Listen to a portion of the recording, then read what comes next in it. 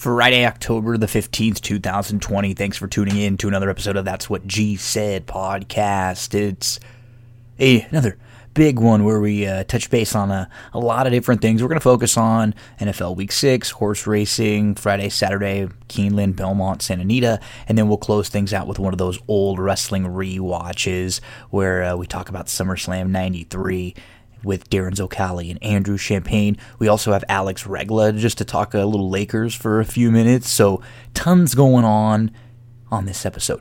Thanks for tuning in again. Don't forget about some of the great sponsors. That's What G Said. Make sure to support those who help support us. Thrive Fantasy, promo code GINO will get you that bonus when you deposit at least 20 all the way up to 50. You'll get a bonus of whatever you deposit. Cindy Carava, full-service realtor, cindycarava.com for all of your real estate needs. Old Smoke Clothing, promo code GINO gets you free shipping on your order. And then our friends over at Sarah Candles, promo code GINO for those all-natural soy wax candles, 10% off your purchase. And we'll talk about Stable Duel at the end with the This Week in Stable Duel segment. First up, a little baseball. Disappointing so far for the Dodgers. So 4 teams left in their quest to win a World Series. In the National League, the Atlanta Braves have been the better team. Let's be honest. I'm a Dodger fan. I'm disappointed, but there's a lot of nitpicking that could be done. Who's to blame? This and that. Dave Roberts, you upset with Kershaw, the lineup, Mookie Betts has struggled, the bullpen's been... You can place blame on a lot. Here's what's the truth. Through 4 games, Atlanta has been better. They've been better. They've been the better team in all facets, right? Their starting pitching's been better. They've had guys come up with big performances that haven't been there before. Their bullpen's been better. Their lineup, top to bottom, has been better with bigger, more timely hits. And when you flip it around for the Dodgers, even on the defensive side, the Braves' defensive positioning, their shifting's been better. They haven't really made a lot of bonehead plays, whereas we've seen the Dodgers, normally a very good fielding team, they've been sort of just in the wrong place at the wrong time. And can the Dodgers come back and win this series and win 3 in a row? Absolutely. Are they talented enough? Are they good enough? Sure. But when you get this far, you're in the Final Four here, these are good baseball teams. The Braves are trying to do the same thing the Dodgers are trying to do, right? They're trying to win. And now the script has been flipped a little bit because the Braves got through this game without really having to get through their bullpen like many of us thought, because they got that great outing from the kid, Bryce Wilson. You know, he was awesome. And, I mean, one thing I guess I would nitpick is Kershaw. He gives you 5 innings, good. He had his start pushed back because of the back injury. And I know a lot of people are going to want to rip on him and say playoff Kershaw, but he gives you 5 innings and he gives up 1 when you're the Dodgers and you have a lot of other options in the bullpen right now. Now, let's be honest, all of those options were awful the rest of the game through. I don't like the idea of, forcing it a little bit more with Kershaw. I listened to some of Dave Roberts' comments after the game, and what he said was, and he's not really wrong in saying this, you bring Kershaw out in the top of the 6th, I'm fine with that. I'm fine with actually leaving him in until there's a runner on base. And what was unfortunate is the first runner on base that inning was an error. It was going to be a really tough play to short. It was a high chopper that bounced over Kershaw's head, and then it was a poor throw. And so now you get the runner to second. And then next up, it was a hard hit ball over towards first. But again, it was just you're 2 steps the wrong way. And that turns into, both those plays could be outs. So I can understand what Roberts was saying. This guy has been hurt in the last couple days. He had his start pushed back. You just didn't need to ask for a little bit more from him.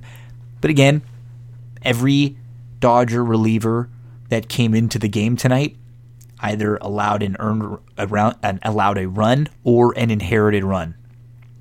So all of the options the Dodgers had tonight, everyone they went to, they all struggled. And, Mookie 2 for 14 so far throughout the series. The bats were real quiet after waking up last night for a little while. So it's what happens in a series against good teams. It's back and forth. It's punch back. And right now the Braves have punched a little bit harder. And can the Dodgers punch back? I think so. But they definitely, no doubt about it, have to play better than they've been playing right now. It looks like they're going to have Dustin May lined up and then Buehler to come back if they were able to get by in Game 5.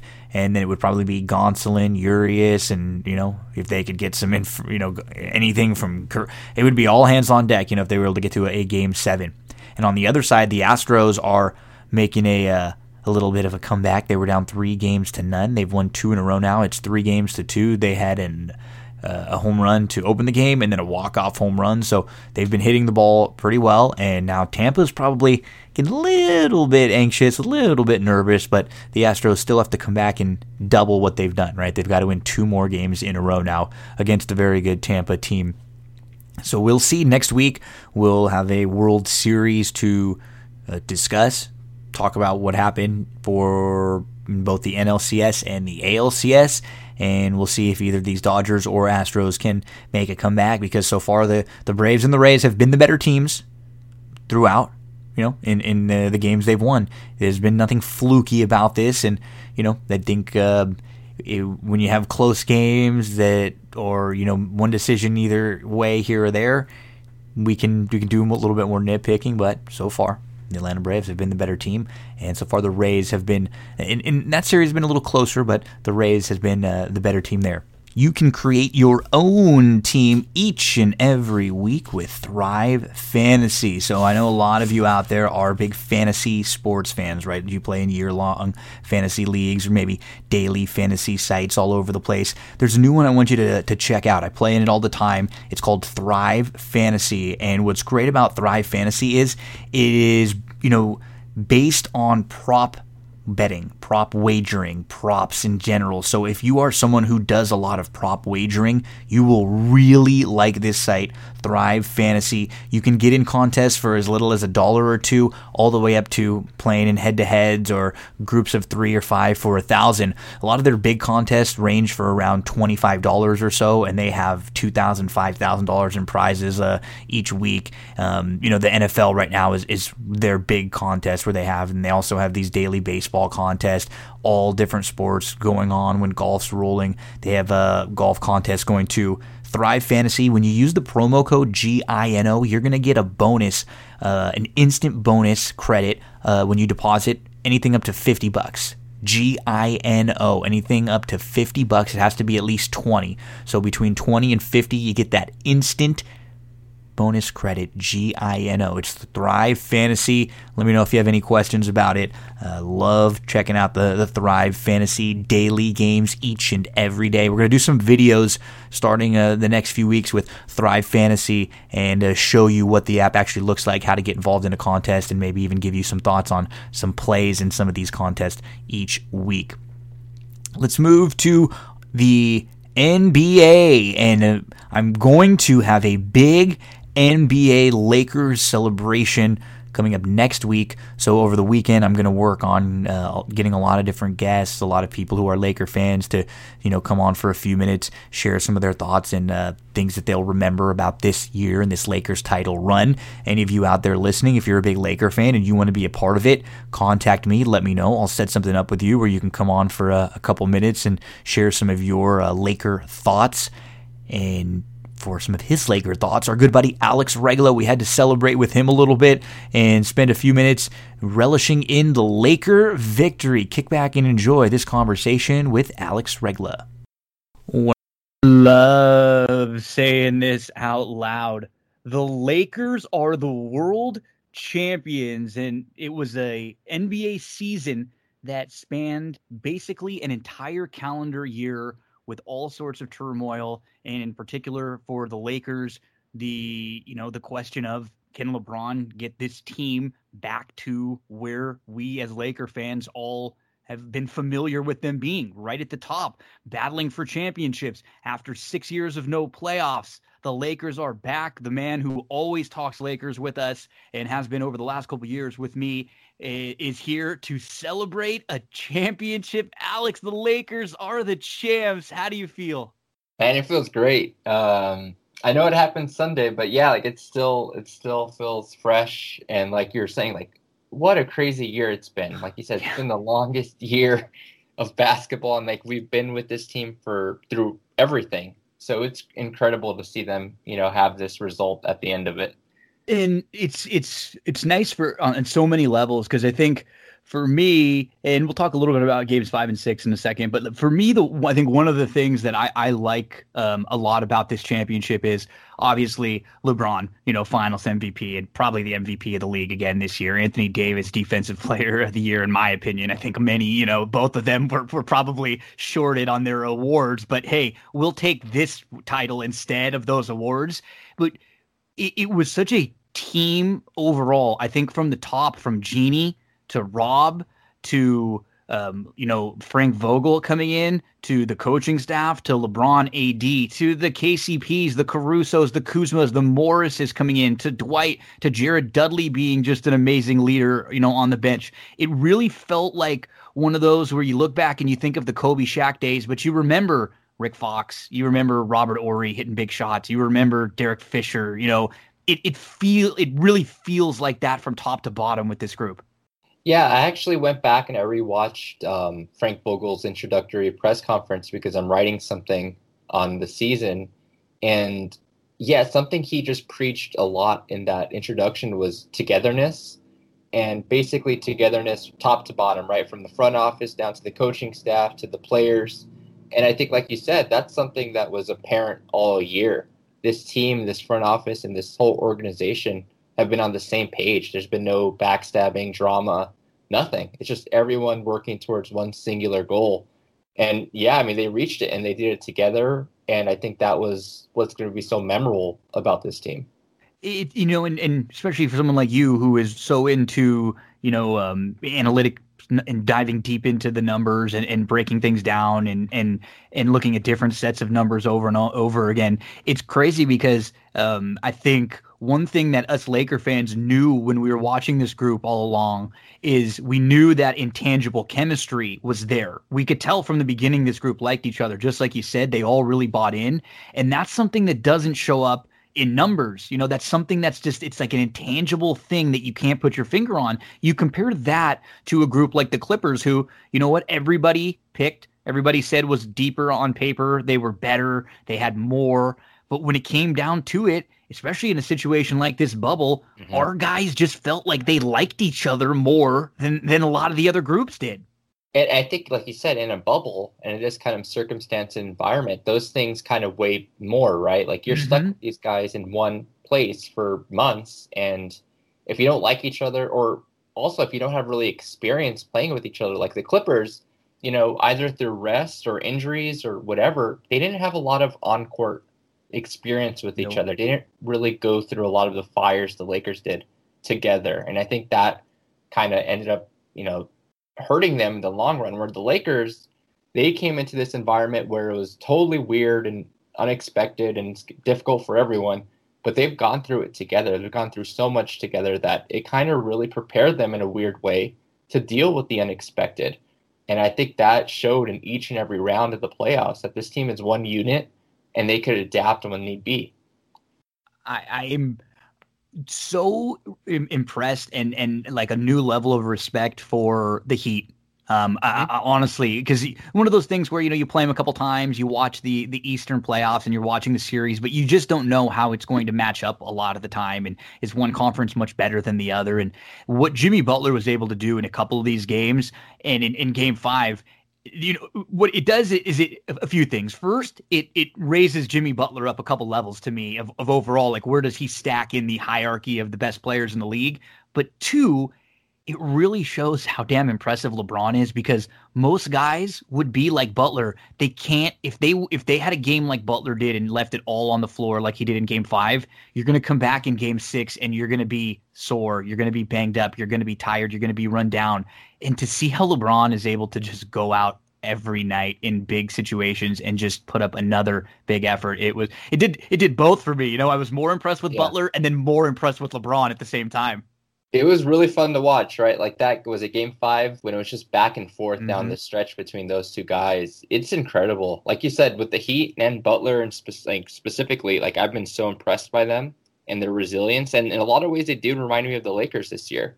You know, they're just hardworking, play defense, play as a team, and they have a guy like Butler who just leads them down the stretch. And like you said, to see LeBron not only match him, but kind of outperform in a lot of those games. It was incredible to watch from a guy who's definitely on the older side of his career, but still doesn't look like to be slowing down at all, which is the guy's like a cyborg, so it should be expected by now. And the emotion and the difference from game 5 to game 6, just for a Laker fan, it wasn't as if we lost game 5. It wasn't a game that the Lakers blew. They were up big the whole game or anything. It was a very good back and forth game where Miami played excellent.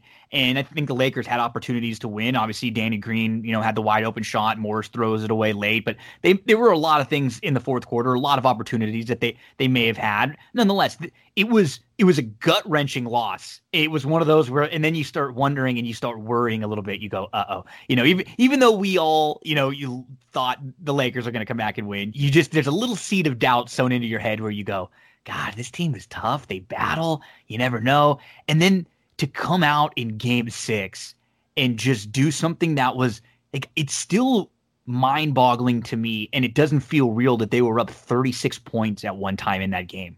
Yeah, I think it just goes to show that, like, even after that loss, this team wasn't really impacted or no. Like they weren't, like a lot of other teams. It feels like if they lose that game, they come out scared. Completely agree. Yeah, and then they just did the complete opposite. They're like, you know what? They just seemed pissed off and like mad at themselves. They didn't win in 5 games, so they just took care of business. Is that something they've done all year?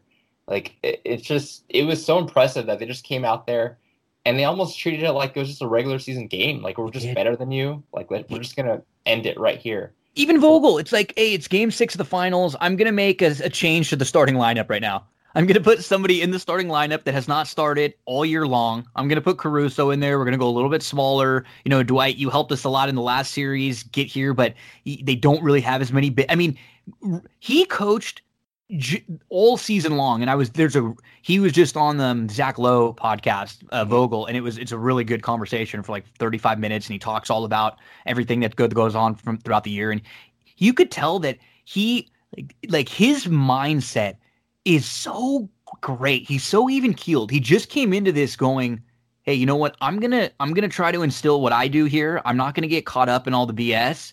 And if it doesn't work, I'm gonna get canned anyway. So I'm gonna come in here and try to do my thing. And he came in, he in defense, he was so level-headed. He's another guy that I feel I want to make sure that so many of these people get a little bit of credit, and 2 of them in particular, Vogel and Rob, because these are 2 guys that not only did people kind of roll their eyes at the beginning of the year and in the offseason, people went out of their way to attack these guys, to really badmouth them, to laugh at the Lakers and say, this is your coach? What is he, your third choice? Look what he just did with Orlando, and not even understand the situation that was a team that was trying to tank in some cases, not understand that Vogel the last couple years has really studied the way the game has changed. He's talked about that a lot.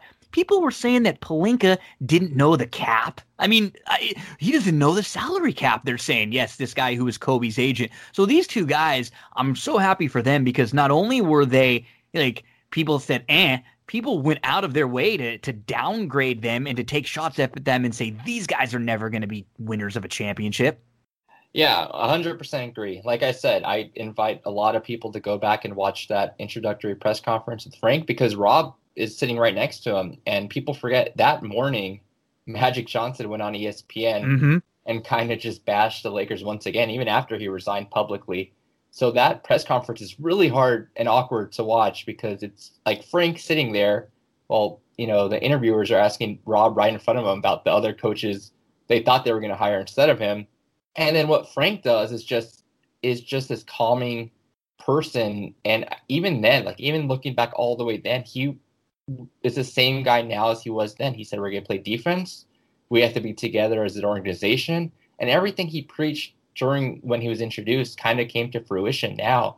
And same with Rob, like you said, just take a look at the Lakers' current salary. You know, like they're going to be set up for 2021.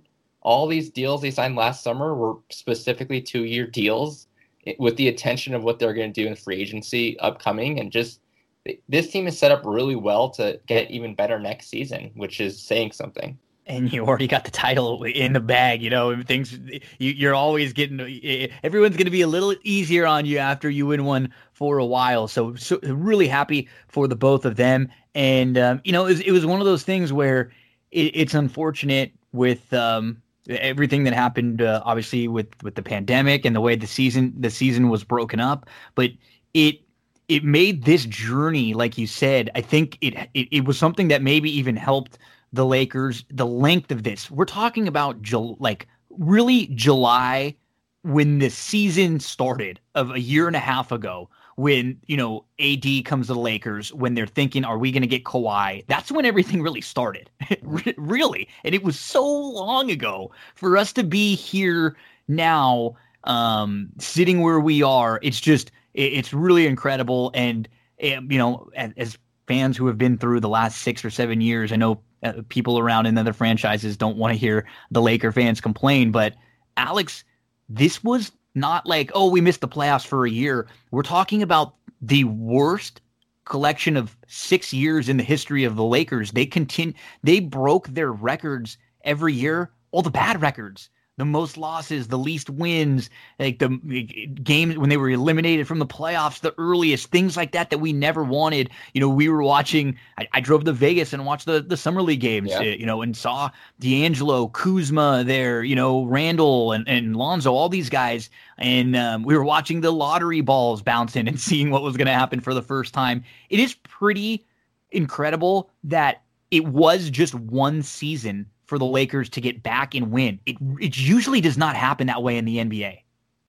Yeah, we shouldn't take this for granted, right? No. Like that's something LeBron was even saying after they won the Western Conference Finals, was like, they're going to enjoy this night because this isn't something that happens every year.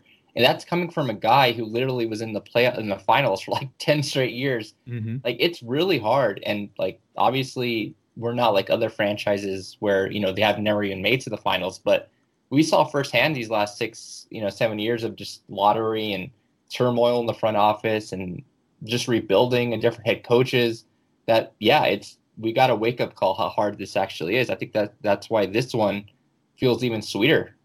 It really does. And, you know, we talk a bunch and this isn't going to be a lot of X and O's type thing. This is just celebrating some of the Lakers. So just one or two things before I let you go. What are some of the things you are going to really remember back about this run this year? Anything little specific? I mean, even like one or two things for me, it's damn how wrong I was about Rondo. You know, something like that. You know, when he came, like when we needed him, he was there.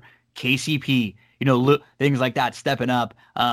Anything that you are just along the way, along the journey, going to always remember about this one in particular? I think it's the defense, honestly. Oh, yeah. That was their calling card all year. Day one. Yeah, and I think a lot of people going into the season, they see LeBron, AD on the same team. They think this team's just going to score a ton of points. And, you know, really, it wasn't even the offense that beat teams this year. It was how good their defense was. And that was, like you said, from night one. And that's something Frank Vogel instilled to this team. Another thing that people not only did people say our defense wouldn't be good, they said it would be horrible. LeBron doesn't try on defense anymore. AD's not going to really care. He's going to be out around the perimeter. Who's going to stop any guards? Who do you have there? I mean, Bradley can't guard anyone anymore. And a lot of people just don't give very much credit to there are 3 or 4 guys that were consistently going to give you a good defensive effort on this team. You always got it from Caruso. You always got it from Danny Green. You always got it from KCP. And when you have a couple guys like that you know every night you're going to get it from, then of course Anthony Davis is not only going to give you that, he's going to give you an incredible effort, like more than 100%. And LeBron's able to turn it on. We talked about the improvement from Kuzma. You start looking at a roster that people laughed at and said they can't play defense. Well, you have 7 or 8 guys on this team. Throw Dwight Howard in the mix when he's, you know, playing defense. Now all of a sudden the personnel was there and people didn't really think so. So it's, I'm loving seeing a lot of the receipts this week as Laker fans. I'm sure you are, because people loved attacking us over the last few years when we were down, and rightfully so, right? We were down and we were bad. And it was like what people were saying was right. There was turmoil. Things were not looking good.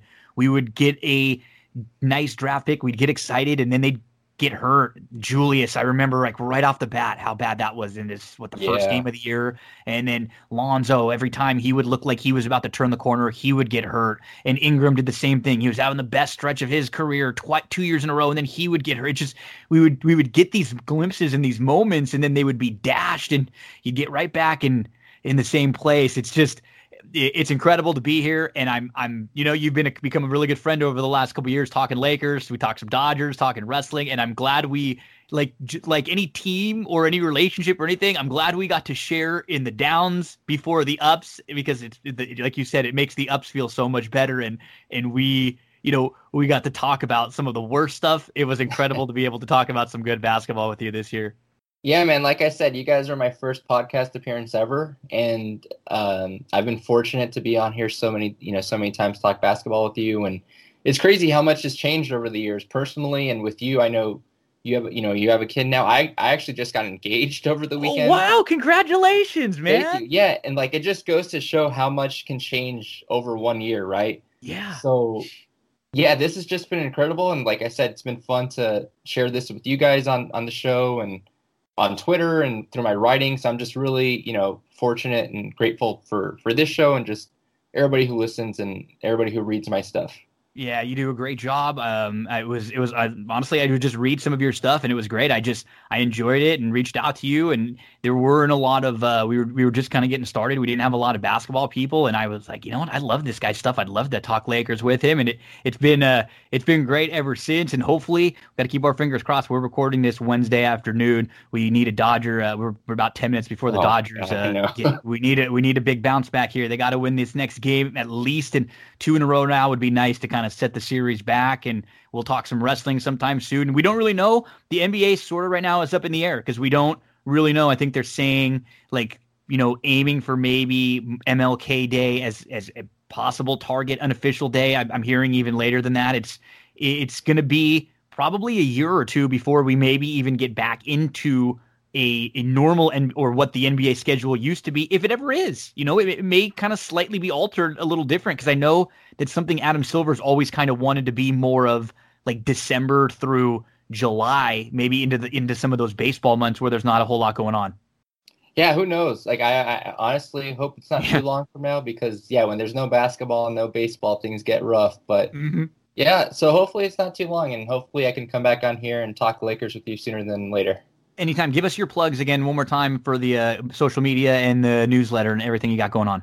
Cool. Yeah. So you guys can follow me on Twitter at AlexMRegla. And then I do have a newsletter. It's called Throwdowns. It's free. Throwdowns.substack. And I'm currently writing kind of like an afterword, kind of like a encapsulation of the season, because it's been insane. I go back and start with that press conference and see how far we've come.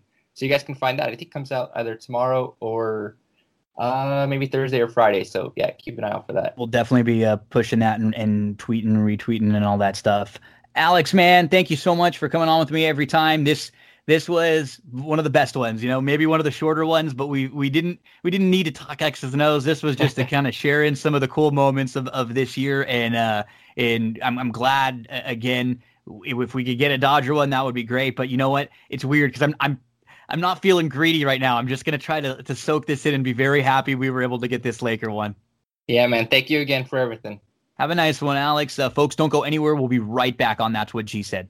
One of the longtime sponsors of That's What G Said podcast, Cindy Carava, is a full-service realtor and can help you with all of your real estate needs. You can contact her, cindyc.realtor@gmail.com, or the website, cindycarava.com. Anything that you need, at all. If you need help, just finding vendors, handymen, painters, landscapers, she can help you with things like that.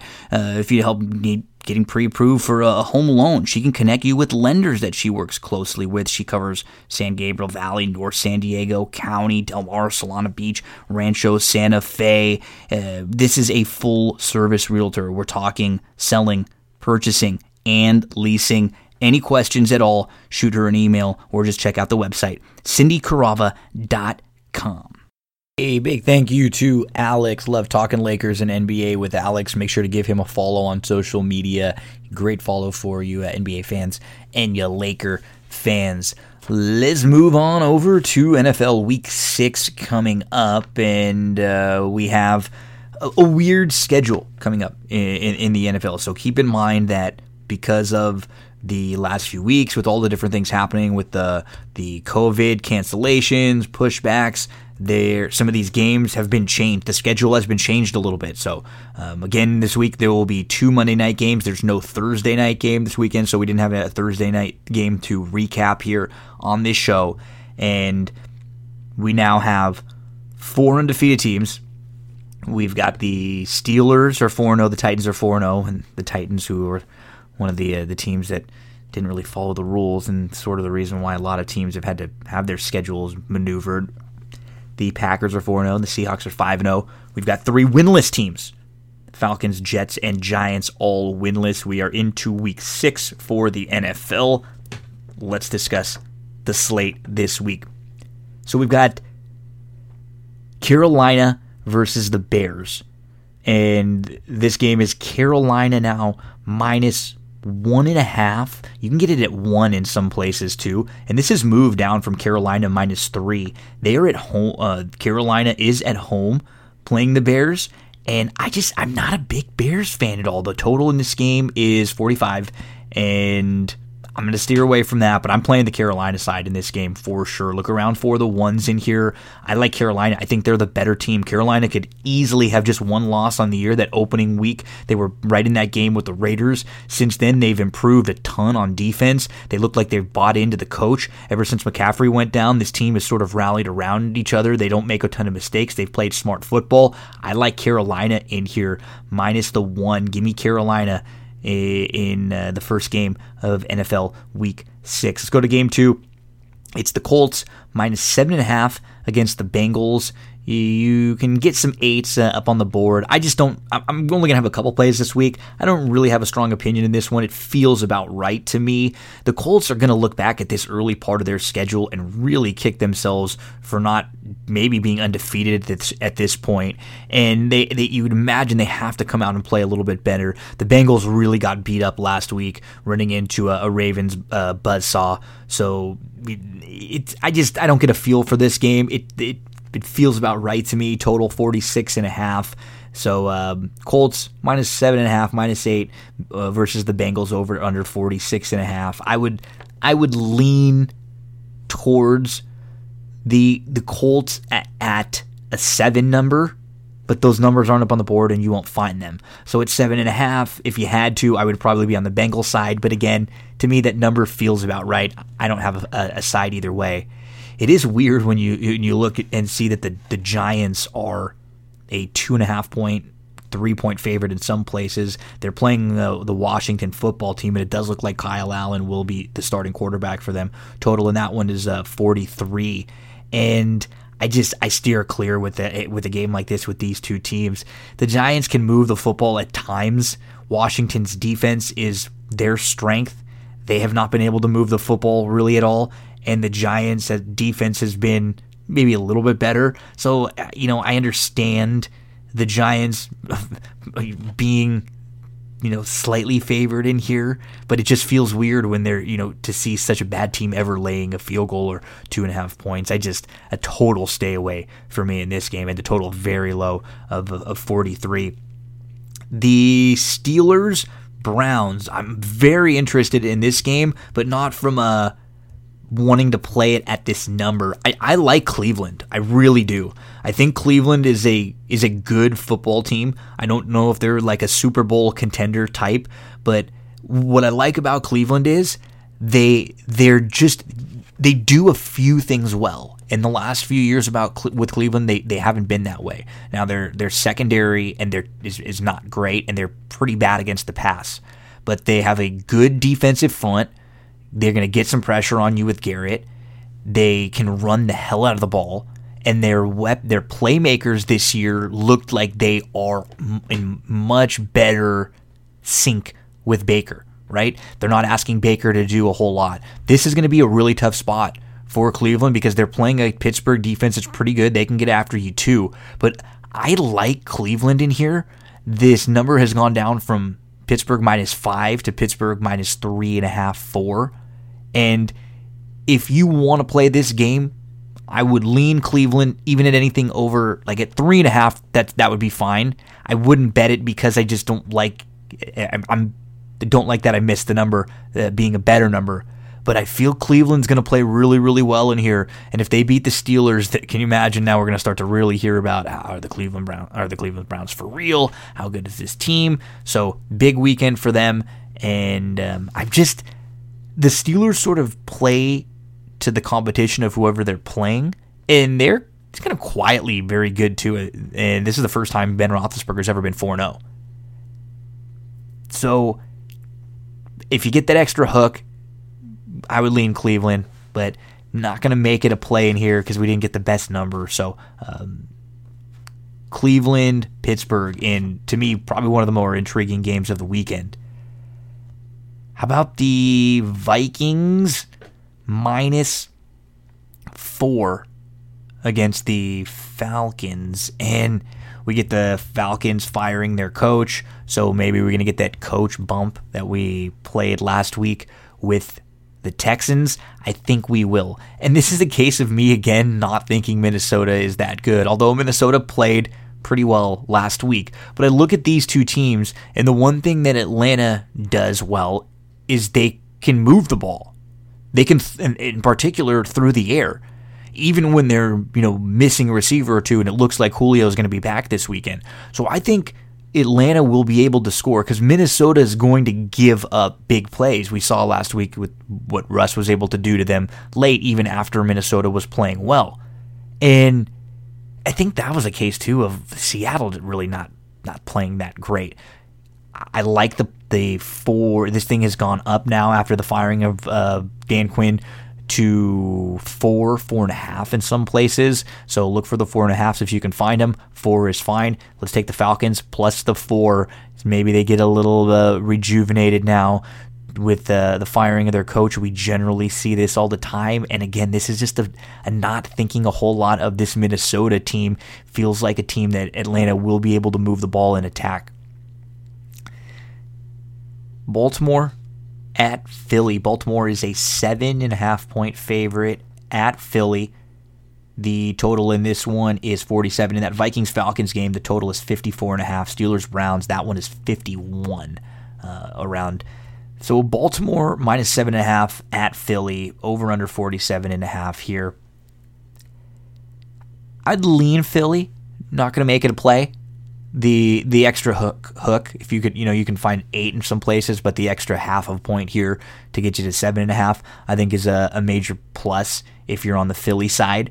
So if you like Philly, try to get that before you don't want it to get down to 7 or 6.5, obviously. But the numbers don't usually move away from Baltimore all that much.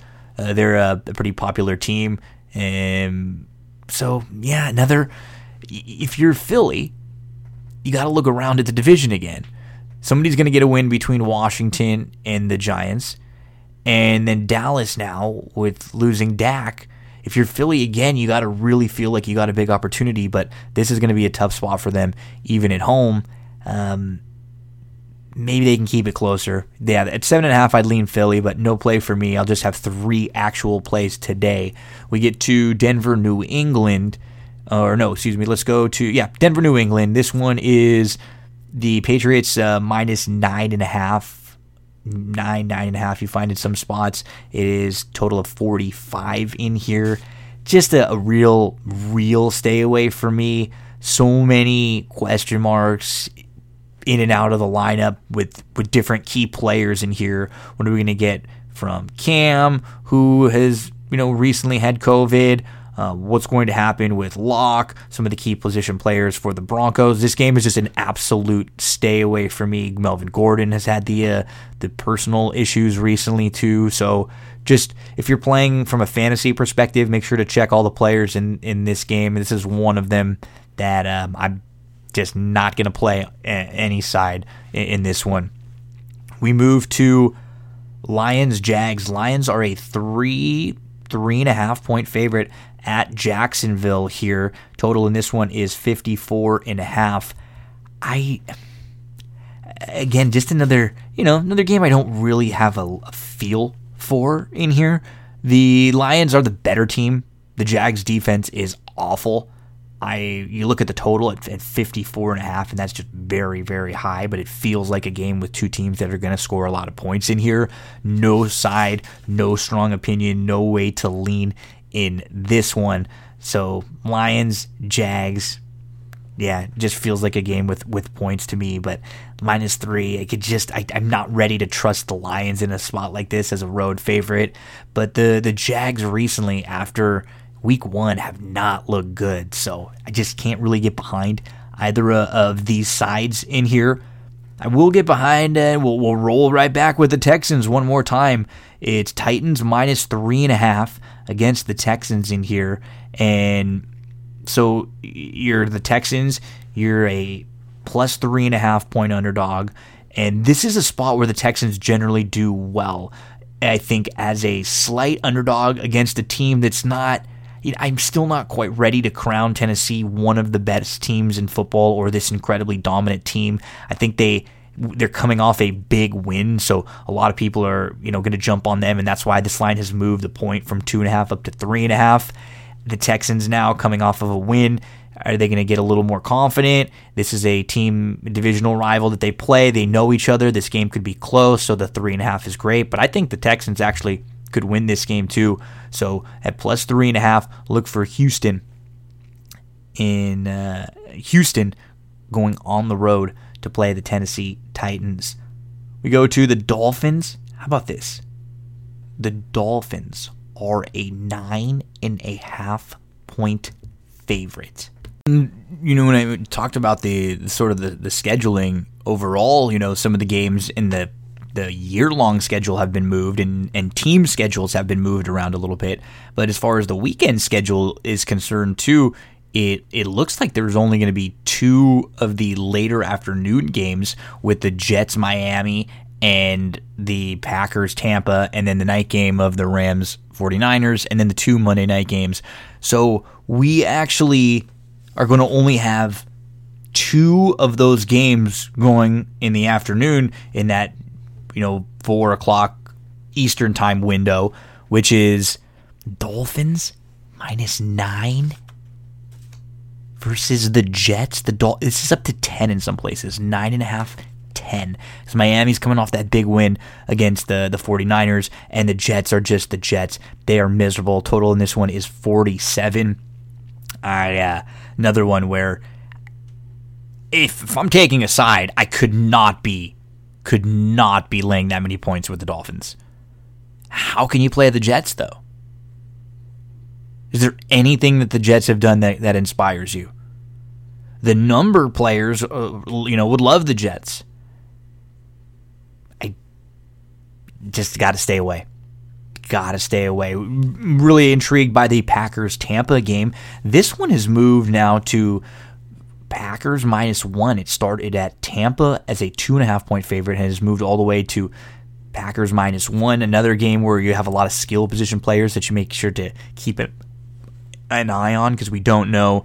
We know some of the receivers for both of these teams have been in and out of the lineup. 2 of the all-time great quarterbacks. Total is 55 in here, and as the only other game going at 4 o'clock Eastern time-ish starting, when I'm sure many people will be watching this game and not the Jets-Miami game. But if I'm taking a side in here, I'm taking Tampa. This just feels like another case where Tampa played poorly. Last time we saw them, they lost to the Bears. Green Bay's looked so good recently. Every time we've seen them in a big spot, they've looked great. And so if you're a Tampa fan, or if you're if you like Tampa in this spot, you have to love what's happened, and you just giving yourself, you earned yourself a few free points here by waiting this out a little bit, because the money's been heading on the Green Bay side. We move to the Sunday Night Football game. We've got the Rams, and they are think about how crazy in just like 6 weeks of this season, the Rams are a 3 to 3.5 point favorite on the road against the 49ers, who coming into the year, Super Bowl team from last year, looked so great on paper, but they've been banged up. Then Jimmy G looked bad. They've just had so many issues here. I cannot play this line though. And I'm a Rams fan. This is a total stay away. I hope the Rams win. If you're a 49ers fan, a 49ers player in this game, and by player I mean someone who's going to be playing the game, wagering on this game, once you see plus 3.5, you have to be ecstatic here. You got to assume that the 49ers have a little bit something left. Is Jimmy G just hurt, banged up, struggling? They've had to go through 3 quarterbacks so far already this year, based on either injury or just struggling, benching. Another game that I'll be intrigued as a fan, but just watching. We have the 2 Monday night games, Chiefs -4 at the Bills. I really do feel bad for the Bills. They got their butts kicked. It's actually up to 4.5 now. Kansas City is a 4.5 point favorite on the road, playing Buffalo. They got their butts kicked by Tennessee, but everything changed for the Bills. That game kept getting moved around. They didn't know if they were going to play. They were thinking about maybe having a game with Kansas City that would have been, on Thursday. That game got moved around. Now it's going to be on Monday because they played on Tuesday. I'm just not a fan of the teams having to shift their schedule around because one team really messed up. To me, what seems the most fair is if everybody's got the rules to play by, in this case to live by, if you want to play football, because that's what the athletes in the bubble did for the NBA, for the NHL, soccer players did the same thing. All baseball in the playoffs have had to do the same type of thing. If you don't want to be here and you don't want to follow the rules, you should be punished. And Tennessee, I wouldn't have minded had they forfeited a game, to be honest, based on what they did with having to screw the whole schedule up, and it affected a team like the Bills quite a bit. Now they got a huge spot here, so what happens to the Bills? Things got changed for them, and now you got Kansas City waiting in the wings. This is not an easy spot for them. I do think the Bills can keep it close, and to be honest, Kansas City hasn't been extremely impressive. When you look up and down throughout the league, Kansas City and Baltimore, sure, they beat up on teams they're better than, but overall, they haven't been incredible and fluid and top to bottom. And really, who terrifies you, right? Seattle and Green Bay have great offenses, but defensively, did they scare you?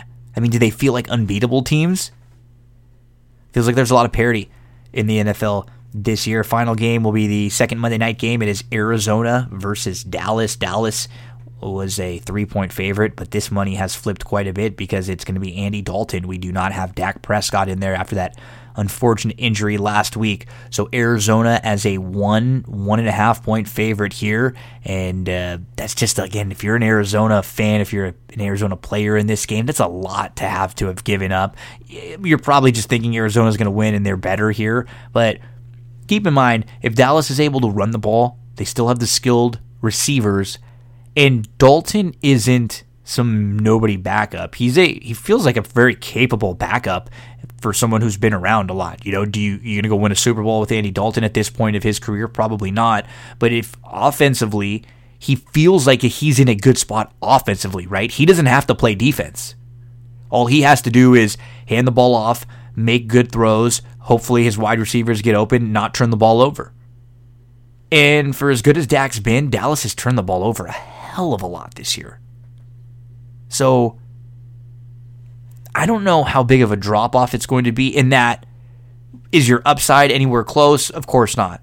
But we're not talking about a Dallas team that's been incredible, right? They haven't been that great. So as long as they're just and beat some of their division rivals that they're better than, they're going to be okay. This is an interesting one because, again, Arizona, they're getting a little more rep. I played Arizona last week, but they haven't looked great, really, at all. And we look back now at their San Francisco win, and if San Francisco's struggling this year, it isn't that good. Is that win as good as it feels? Is Arizona consistent enough? They feel like this is a great spot for them.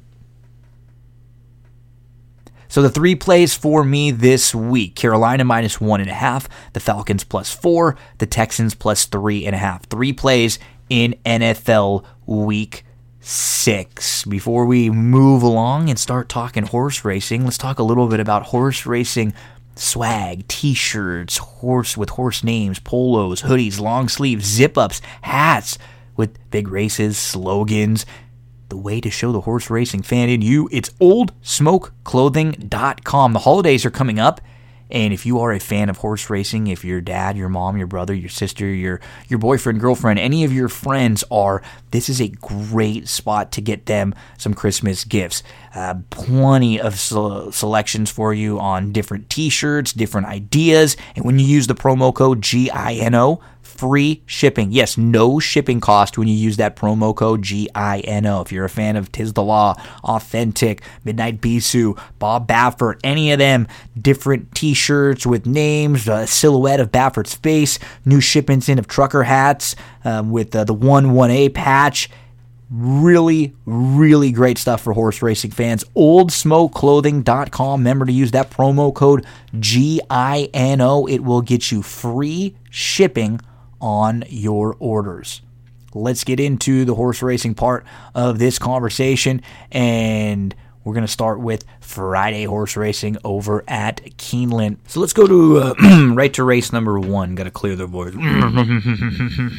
Right to race number 1. And I'm going to go to Grapevine. This is a group of maidens, 50 in here, and Grapevine has the experience edge. There's no other speed on paper, so she's got the speed. She's going to drop in class, and she's going to get to the outside after drawing towards the inside in both starts. I look to the rest of the field in here, and we have a lot of question marks. Feel like we know we're going to get some speed out of this filly, and with the outside draw, she might be able to sit just a little bit more. So Grapevine in here, the play in race number 1 at Keeneland. If we can get anything around 3-1 or so, that seems like a pretty fair price. Let's move along to race number 3. Let's go to race number 3 for our next play, and it's going to be the number 2. That is Euphoric. So we got maiden special weights. They're going to be going 6 furlongs in race number 3. Euphoric debuted on September the 27th at Churchill Downs, and she had a good start. She sat third. She loomed up. She was right on even terms at the top of the lane with a rival right for the lead, and then she faded. She's got plenty to gain out of that, and this barn is excellent second time out. So let's give a look to Euphoric. Make sure to toss her in some of your early exotics. If she's anything around 6-1 or so, I'm going to make a win wager on Euphoric. We move along to race number 4, and Tapwood is going to try the grass, and he is bred beautifully for this turf.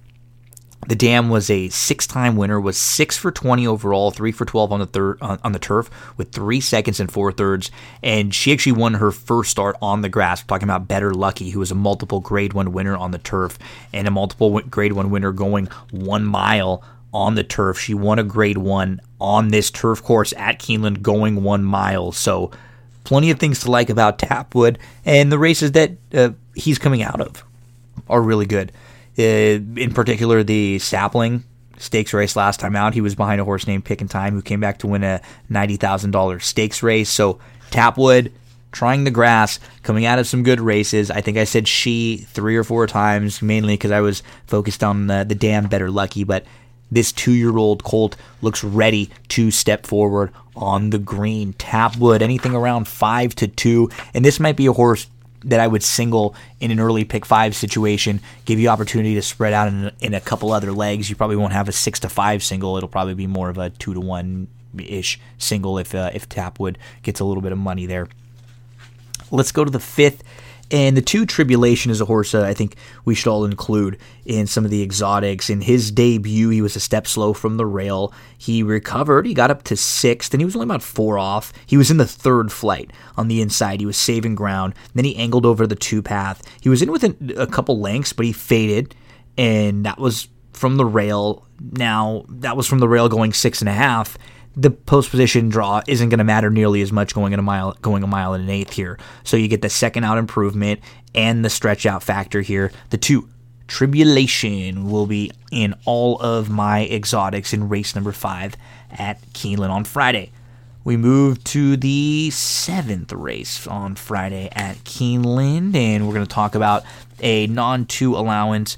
They'll be on the turf course, 5.5 furlongs. The distance here, couple to look at and to use some of the exotics. The 2 Power End.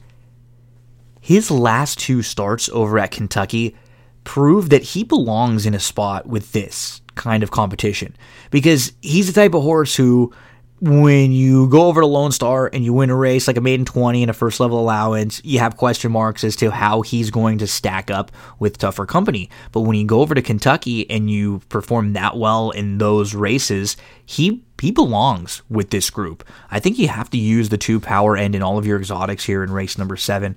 The other 2 who feel very logical, the 9 Explorer. He needed his last start. He hadn't raced from June of 2019 to September of 2020, and he ran really, really well. And as you would expect, he showed speed, he faded, and now he's going to try the turf for the first time. I think he's in the mix. I think you got to give Competitive Saint a shot too. You can just completely dismiss his race at Kentucky where he had some trouble early on and just play him off the previous form, and he would be a major contender. So I'm 2-9-11 in race number 7 at Keeneland on Friday. We move to race number 8.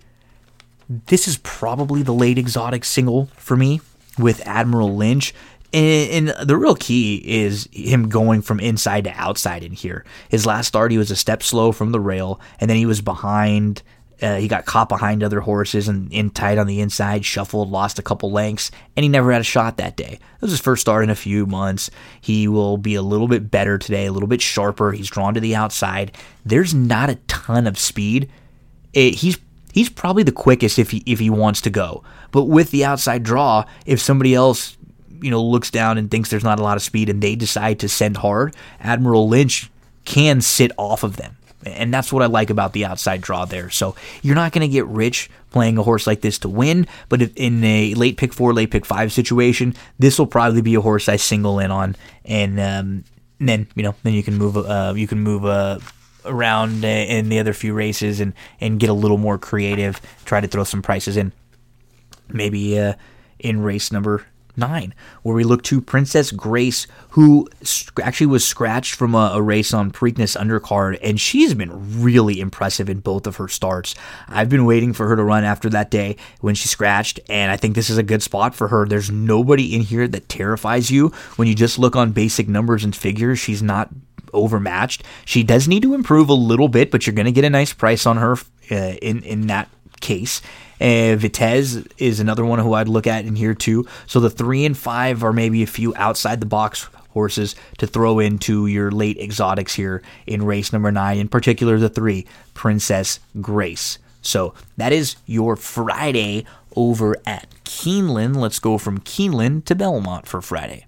Race 1 will be the first play at Belmont Park on Friday, and it's going to be a first level allowance on the turf course. I'm going to the 4, Cryogenic. He was wide last time out, going 6 furlongs on the turf. 2 starts back, you can toss the race because it was taken off the grass. They took a shot there, and he's just not nearly as good. He hasn't shown anything really on a wet surface. So now you're getting back to the grass, you're getting back to Irad. I'd imagine you're just going to get a better trip than you got last time out. And look back at the race on July the 26th at Saratoga. A repeat of that puts him right there. he's a little bit too big of a price. Anything around 4-1 or so makes a lot more sense on Cryogenic. So if he's that price, let's play him to win. Make sure to throw him in your early pick 5s there. We move to the later part of the card at Belmont. So we have 3 plays on Friday. The next one is going to be in race number 6. I'm going to talk about the 8 Shiraz in here, who I think 7-2 feels about a fair price on Shiraz. In his last start, he was 4th. He was too deep. He was a couple lengths off the lead, and he was taken back, and then he came on again. I just thought it wasn't a very great ride, and Saez jumps aboard today. He was aboard for the last couple of victories for this guy. He knows him well. Shiraz is very well spotted in here. The number 8 Shiraz at around 7-2 will make a win wager in race number 6. Final play for Belmont Park on Friday is going to be in race number 8, and it's going to be the number 1 Rock Sugar. They're going to jump on the dirt for the first time. This guy has tried the grass in both of his starts. He's gone a mile and a 16th. In his debut, he was a really good 3rd. In his second start, he showed a little bit more speed that day, and he ended up fading. But both of those races, what I like, they were going long, going a mile and a 16th, and his Dam was actually a 3-time winner, and all of those wins came on the dirt. She won a first level allowance going a mile and a 16th at Belmont, and she was stakes placed. So this is a horse who's been training on the dirt, has plenty of dirt breeding, and has 2 races going long, which nobody else in this field can say. So from just a pure fitness standpoint, from a talent standpoint, I think there's a lot of things to like about Rock Sugar. 7-2 feels like the price we'd want to put a few bucks on Rock Sugar. 3 plays for Belmont Park on Friday. Race number 1, the number 4 Cryogenic, 4-1 is the value line there. Race number 6, the number 8 Shiraz, 7-2 feels fair on that one. And in race number 8, the number 1 Rock Sugar, another one that's 7-2 or so feels like the fair price on Rock Sugar. We move to Santa Anita for a couple Santa Anita Friday plays. Got to be honest, the Santa Anita cards have been just bad. I hate to say it because I'm a West Coast player, and I've played Santa Anita, Del Mar, back before it was Hollywood. I love even looking up at Golden Gate, and their racing's been, the quality's been a little bit better. When I say quality, I mean the field size, and we just get a lot of these small fields with heavy chalks at Santa Anita, so it's been hard to find a ton. You're not finding 8, 10, 12 to 1 shots there. There just aren't. They just don't exist. The live horses like that just don't exist. But maybe we could find you a few for Friday that look good and that are worth playing at these prices. In particular, race number 3, the number 10 Me Likey. So you've got good precocious breeding here. This is a 2-year-old son of Square Eddie. The dam, too much excess, so you've got some in excess bled there. The dam was 0-2, but she's produced 5 foals to race. 4 of them have won. 2 of them have won on the turf, and both are stakes winners. They've earned altogether $717,000 in earnings with those 5. So you got a solid win early pedigree. You got a horse who has some foundation. You got with the training, and you've got a barn who can win early. There are a lot of things that are positive signals for Me Likey. The outside draw, I don't love, but it'll be built into the price a little bit, right? We don't want to take less than 4-1 or so. Me Likey, I think he'll probably be somewhere around 5, 8-1 on the morning line. Me Likey in race number 3. We move to race number 5, and the next play is going to be the 1 Tap Water. I think 5-2 is probably as low as we'd want to go on Tap Water here. She is a filly who is going to be making her 3rd start off of a long layoff, and this is the first time in her career when she's ever put 3 starts together. The last time she raced was the first time she's really put 2 starts together ever. And when we saw her on September the 5th, she broke on top. She sat 2nd. She was up to challenge. She was on even terms with She's Our Charm, who is a rival in this spot. And then she just faded. But now she gets the inside draw. She saves all the ground.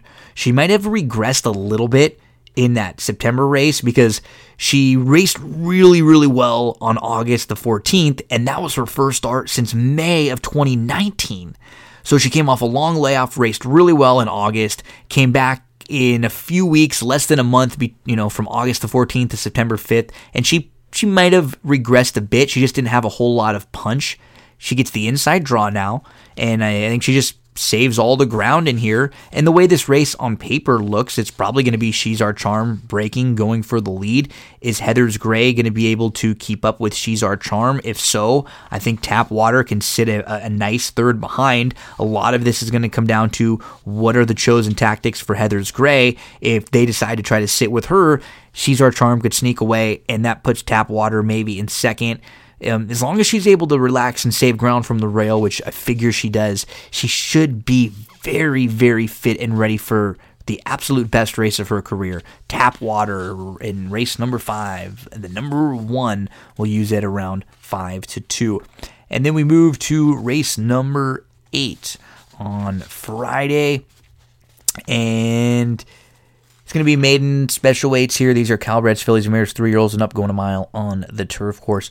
I like the 1, Keep Dancing, who's going to try the turf for the first time. This dam was a 9-time winner on the turf, 9 for 18. She has produced 5 foals so far to race. 4 of them have been winners. 3 of them are multiple winners. 3 of them are turf winners. There's not a ton of speed in this race, and Keep Dancing has actually shown a little bit of tactical speed, even sprinting. And there have been some nice quick workouts. I think this filly has a little bit of that positional speed. You get the inside draw, very capable. Now, Jose Valdivia Jr. in particular on the grass. I think you can kind of excuse the actual finish of the last race for her. She was facing Open Company last time out, and you could say she was hard to load, and so an easy toss there. Keep Dancing should improve a ton. The number 1, Keep Dancing, anything around, and I think over 6-1 feels good to me, and she's 15-1 on the morning line. The number 8 is another one I would use in all of your exotics in here. Rocky Causeway with the blinkers on.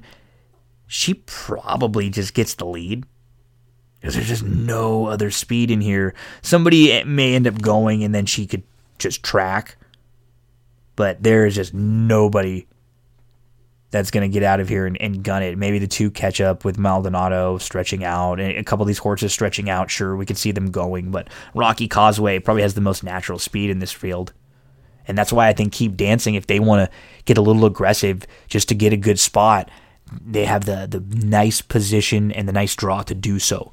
It's 1, 8, and then the 6, Roses Crystal, who had some trouble last time out, who's really had legitimate trouble in 3 consecutive starts where she's due for a trip, and I would include her in some of your late exotics here. So it'd be 1, 8, 6 for me in race number 8 at Santa Anita. So 3 races that I'll be looking at Santa Anita for Friday. Race number 3, the number 10, Mead Likey. Anything around 4-1 makes sense.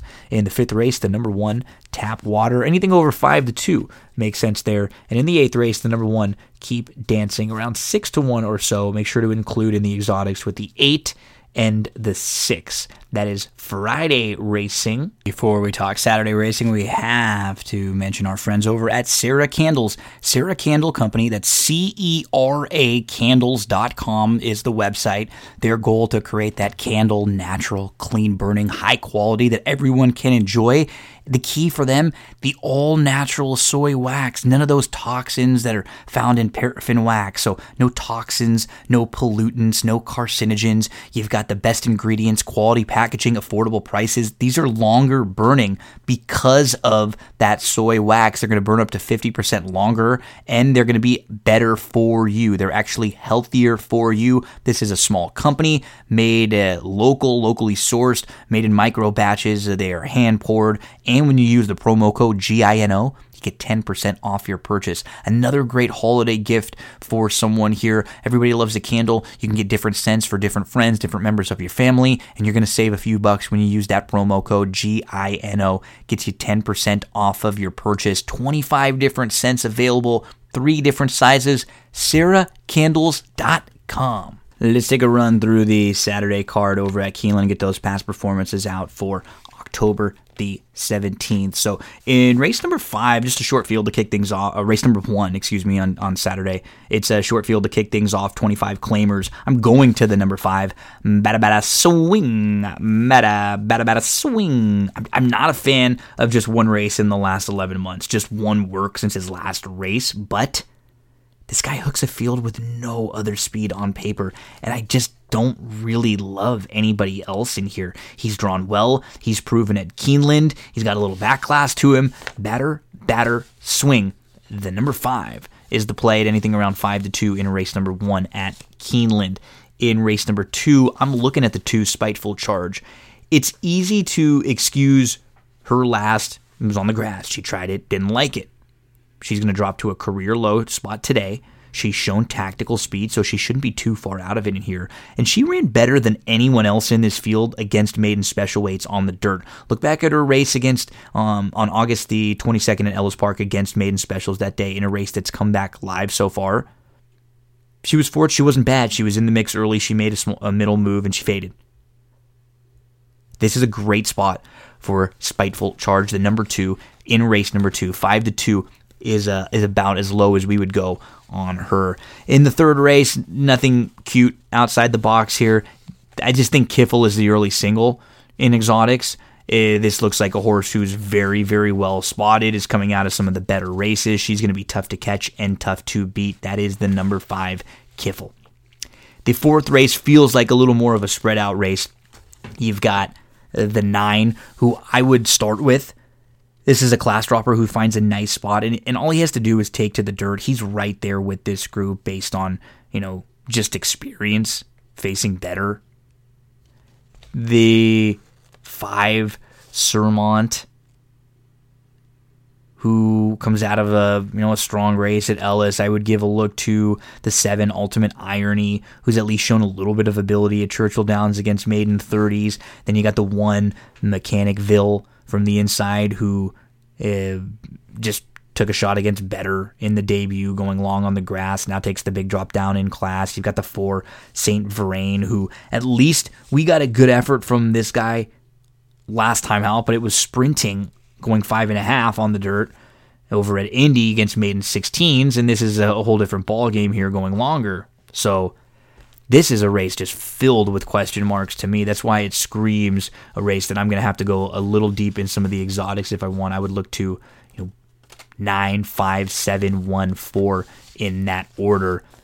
In the 5th race, pretty straightforward. I thought the 5, the 7, I Hear You, had really no excuses last time out because I played her and I liked her a lot in this spot. She was a close-up 3rd. She was in the 2 path. She was just off, and then she was in between horses. She was 2nd early, and then she took back to sit 3rd. And then she angled around 3 wide, and she just had nothing. And that was going a mile and an 1/8. She makes the slight cut back to a mile and a 16th in here, and she's better than that. She just is better than she showed last time out. If she gets back to what she showed on September the 4th, that's good enough to win this race. The blinkers come on, Siamese, making her 2nd start in the U.S. She saved ground on the inside in her U.S. debut. She was 5th, about 9 lengths off or so, and she moved up into contention. She was only about 2 lengths off with a big 4-wide bid. She was a little flat late. She lost the battle for 3rd. She's going to put the blinkers on to get her a little focused. She took a lot of money in that September 19th race, and it was her first start in a few months, first start U.S., first start for the new barn. She has a lot of reason to get better in her next start. And then Great Island feels very logical for Chad Brown, top connections, and she just hasn't done anything wrong, and she might be just better than this field in here. 7-6-12 for me in race number 5 in those exotics. Let's move to race number 6 at Keeneland. We're going to look at the 50 allowance here. This is a starter allowance, and the 1 Cool Bobby going to be very tough. The rail is what concerns me and doesn't make Cool Bobby just some standout single. The 5 Mr. K, lightly raced 3-year-old who debuted at Churchill going maiden 75 and split a field of 11, was okay in a race that was actually a little bit better than it would just look at first glance on paper. That was going a mile too. July the 10th, wins breaks the maiden right here over this track. Last time out for Mr. K, it was a good start. It was right with the leaders, took back, sat fourth, maybe 3 or 4 lengths off, and was in the 4th or 5th spot. Came, with a fine, nice 5-deep move, and ended up finishing 3rd at this level. Now you're going to go 2nd off the short break. Lightly raced animal with some upside in here. Puts 2 starts together. Comes back to Keeneland. Mr.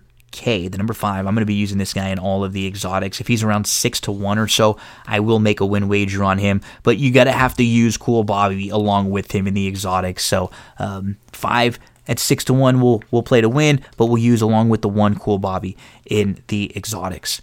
Another nice horse to throw into your late exotics in race number 7 is the number 7, Belfiore. Belfiore debuted on September the 17th at Churchill Downs, and she broke really well. She was right with the leaders, and then she drops back quickly. She was 7th. She was outside. She was about 5-6 lengths off, but she really got going late. She was up for 3rd. She's come out of that race with a very nice work, and she gets a little more distance in here. She debuted at 6.5, and that is not an easy distance in which to debut. Belfiore, the number 7. Make sure to throw her in your late pick 5s, late pick 4s on Saturday at Keeneland. The number 7 in race number 7, Belfiore. 6-1 or so feels like the value line here. In race number 8, this is, it's a non-3 allowance that's basically a stakes race. These are older turf horses going a mile and an eighth. You have many in here that have been in stakes races recently, and they found those foes just a little too tough, and they're dropping in here. You have Ritzy AP, who's been in stakes in the last few. Don't Blame Rocket in stakes in the last couple. You have Midnight Tea Time, who is coming out of a stakes and has been in stakes races up and down the page. You have Counter Offer dropping out of a stakes. You've got Corelli coming out of back-to-back Grade 1 stakes races. Net Gain dropping out of stakes. Hierarchy dropping out of stakes races. Temple dropping out of stakes. Appreciato was in graded stakes prior to the return race last time out. So, this is a stakes quality field here. I'm going to lean to the 7 Corelli because it just feels like he's coming out of good races. And let's be fair, those grade 1s and the grade 1 United Nations wasn't really a grade 1. That was more like a grade 2, grade 3. But he's still coming out of some of the better races. And I think you can make a legitimate excuse for a couple starts on his page because of the soft turf. He just does not seem like he's been a fan of soft turf. And let's go through his last 3 starts. So, August the 29th, Saratoga, soft turf. Let's put a line right through it. He's behind Channel Maker, who actually was cruising on the front end. Then Channel Maker came back to win again. He runs well in the United Nations. He runs 3rd. In June, on June the 4th, that was his first start since September of 2019. It was his first start in the U.S., and he was just kind of a little slow, and he picked things up late. He was only beaten 3 lengths. It was a race he absolutely needed. If he fires something close to that July race at Monmouth, they're all running for 2nd. And at a price of 7-2 or so, I'm willing to take that chance. I'm willing to take that swing on the number 7 Corelli in race number 8. We move to race number 9, and this is the Grade 2 Lexus Raven Run, 7 furlongs for 3-year-old fillies. I'm a big fan of Four Graces. She's a nice filly. She got hooked into a speed battle last time out. She held really well for 2nd, and she was able to win the battle of the speeds, but she did not win the race when finishing as the runner-up. The big question with her in this spot, as is in every race, but when you look at them and you see a couple of horses that want to go and be on the lead, how is this race going to shape up? Venetian Harbor is going to want to go. If you've followed along with this story at all, one of the owners of this horse did not like the way Joel rode her in the last start. He wanted to send. So I would imagine that the game plan today is going to be send, because that was the plan last time. Maybe it's different because they were in a race with Gamine, and they said wanted to take it to Gamine early. Maybe in this spot you do let Four Graces go and sit just off. I don't know. As a fan of Four Graces, I'm a little bit worried that she's drawn to the inside instead of towards the outside. She shows up, she'll throw it down with you, and she can fight you off and win and then keep going. I don't really know who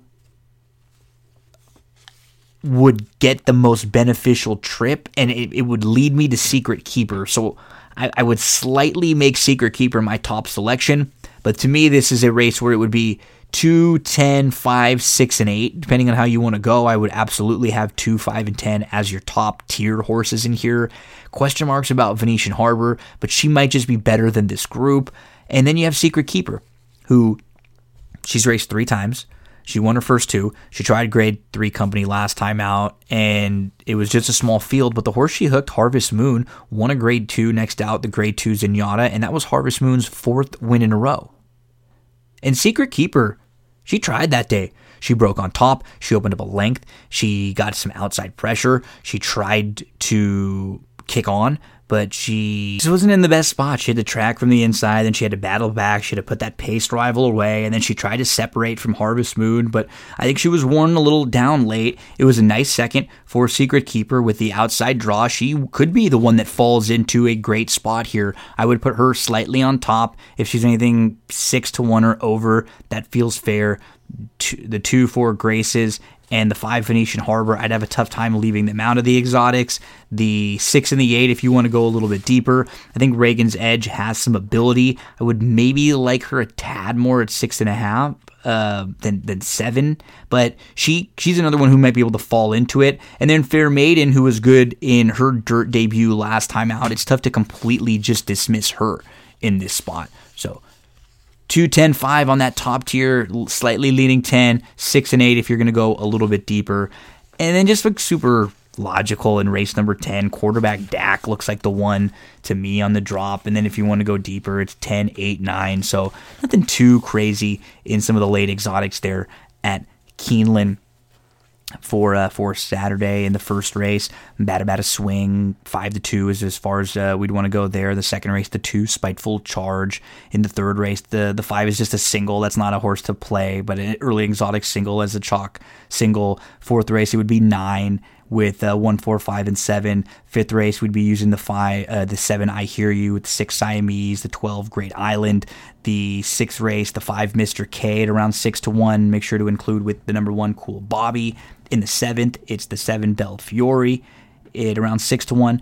In the 8th, it's Corelli at around 7-2. In the 9th, 4 Grace's Secret Keeper, Venetian Harbor, that top tier. And then 6 and 8, you want to go deeper. And in the 10th race, the 2 quarterback Dak is who we'd start with. Unfortunate with the Dak recent news, right? And then 10, 8, 9 would be the next horses that I'd be including over at Keeneland on Saturday. 3 plays over at Belmont on Saturday, and I really like 2 of them quite a bit. And I haven't liked a whole lot over at New York over the last couple weeks, but in race number 1, I thought the 6 Great Dansky looks like a single here.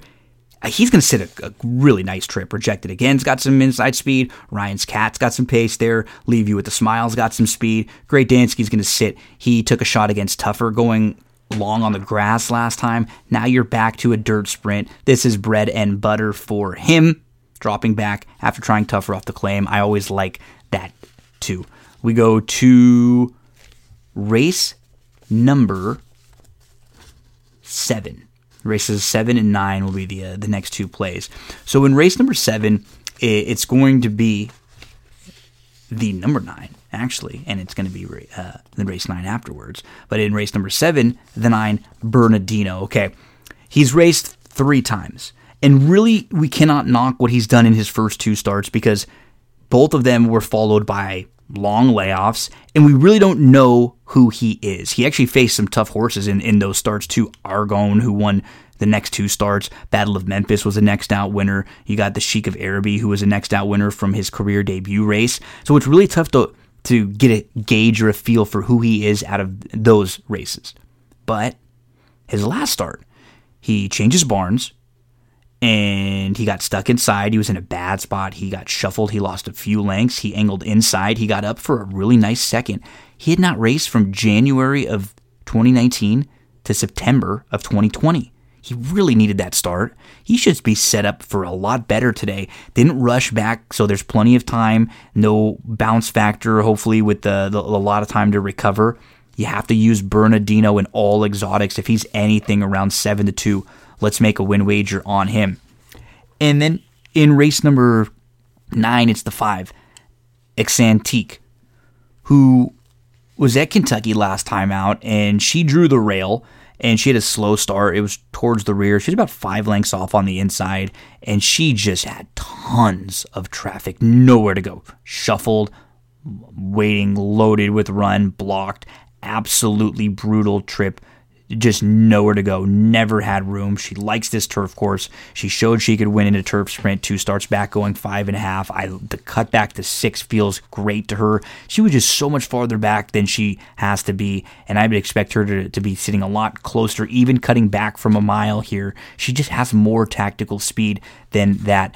Exantique, the number 5, anything around 5-2, we will be playing her. So the 3 plays for Belmont on Saturday. In the first, the number 6, the Great Dansky, looks like that exotics early single. In the 7th, it's the number 9, Bernardino at around 7-2. And in the 9th, the number 5, Exantique at around 5-2. We move from Belmont to Santa Anita for Saturday. 3 plays over at Santa Anita. First one's going to come in race number 2 with the 2 Big Story, who's going to stretch out and try the grass.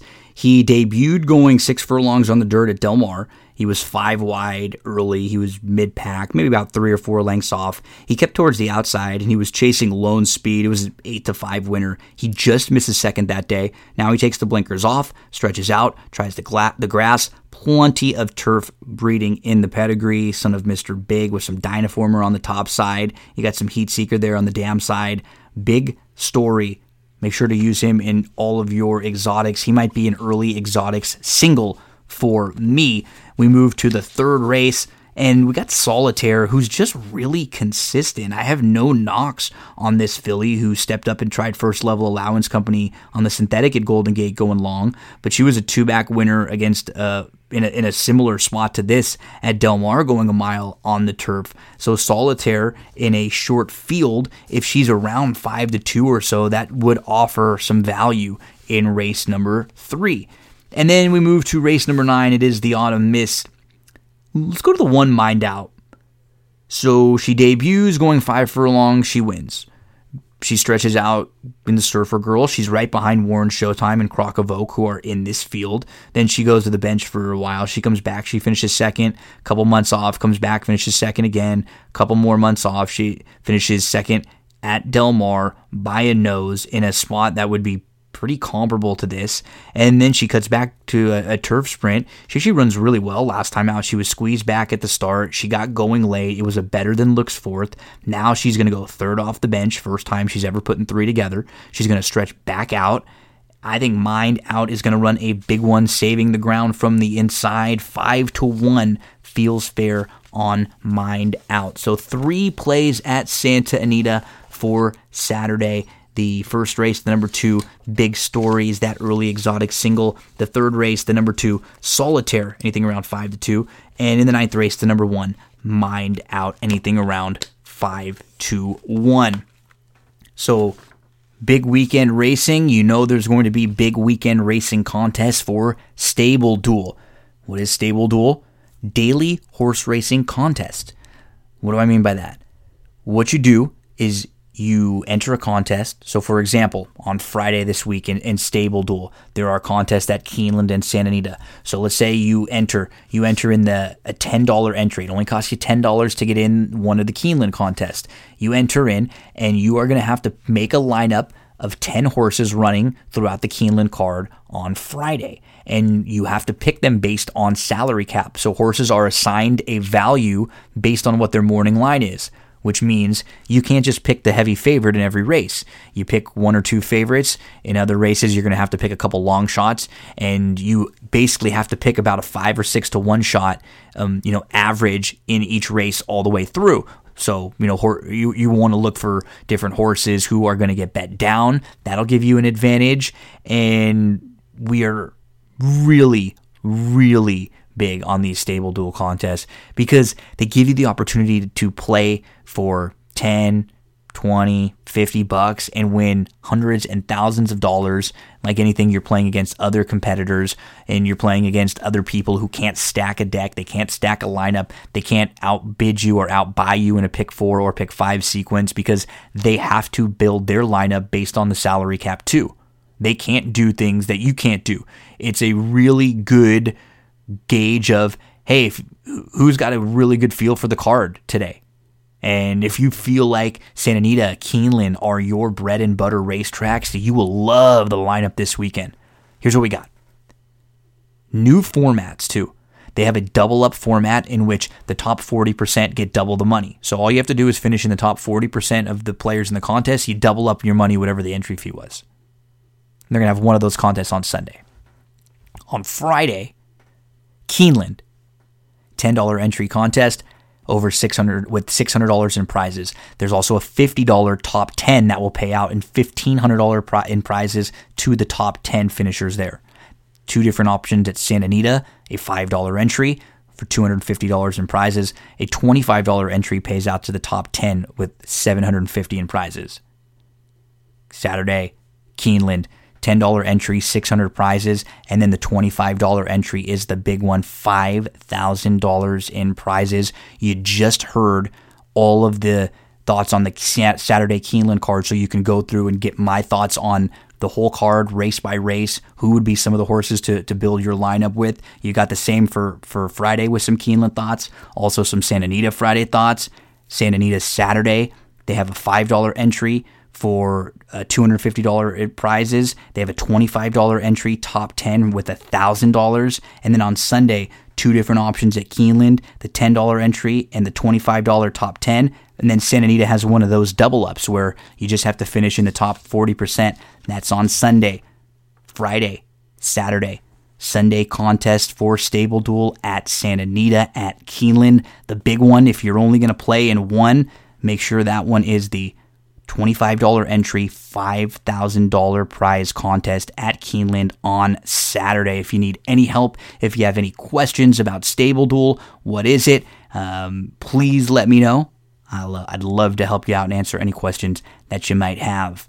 If you have any questions about SummerSlam 1993, you're going to have them answered in just a moment because it's an episode of the Old Wrestling Rewatch. Andrew Champagne, Darren Zocali, they join me. We talk about SummerSlam 1993. Everything happened in the World Wrestling Federation. Right in the middle, there's a slight technical difficulty, which ends up being really funny because Andrew is cutting out because his internet wasn't that great. And he goes on this rant and doesn't realize that we stopped talking. Darren and I are laughing. So there's a lot of fun right in the middle where we have a few minutes of laughter that sort of right smack in the middle of our 1993 SummerSlam review. Kick back and enjoy, old wrestling fans. You'll love the banter here for SummerSlam 1993. We are back after a short little recess. We talked Preakness one week, and then I had to take a week off to watch a Laker-Dodger doubleheader one night. But we're back to talk some old wrestling. It's the Old Wrestling Rewatch. Andrew Champagne, Darren Zocali back to join me on That's What G Said. And this was Darren's choice, and we're going to talk WWF SummerSlam 1993. And it was, I mean, we don't even need to sugarcoat it. The show is not good. It is bad, and there's a lot of bad and then some funny bad things to discuss. But what makes this show interesting, and a lot of times the bad shows are even more fun to discuss, is the time period, Darren. We're at this time in 93 now with all these massive changes. Vince is in the middle of the steroid trial. No more Hulk Hogan. This is a pay-per-view where the main event of this show earlier in the year was supposed to be Bret Hart versus Hulk Hogan, with Bret winning the title and beating Hulk Hogan. Lex Luger is all of a sudden out of nowhere the new babyface. Razor Ramon is now turning babyface. Jerry Lawler is in the mix. Bobby the Brain and Mean Gene. This is their last SummerSlam. They're going to be leaving in early 94. And this is the last TV appearance for Ted DiBiase as a wrestler before he transitions more to some commentary and then with the $1 million corporation. So, I mean, DZ, there's just a ton going on at this time. I mean, there are shows in WWE that are so bad that they're good. This is not one of those shows. No. This show is in my opinion, one of the worst pay-per-views that WWE has ever had. Yeah. The in-ring wrestling is poor. Even the big name matches are not what you would expect them to be. Nope. We'll talk about that. You have Bret Hart in some kind of a convoluted storyline in the middle of the card where he's involved with Doink the Clown and Jerry Lawler. And this is, just about 4 months after he was, WWE champion. And like you said, was supposed to be headlining this show with Hulk Hogan. And then, of course, you get the ending of this pay-per-view where it was as if Lex Luger won the presidential election and conceivably won nothing.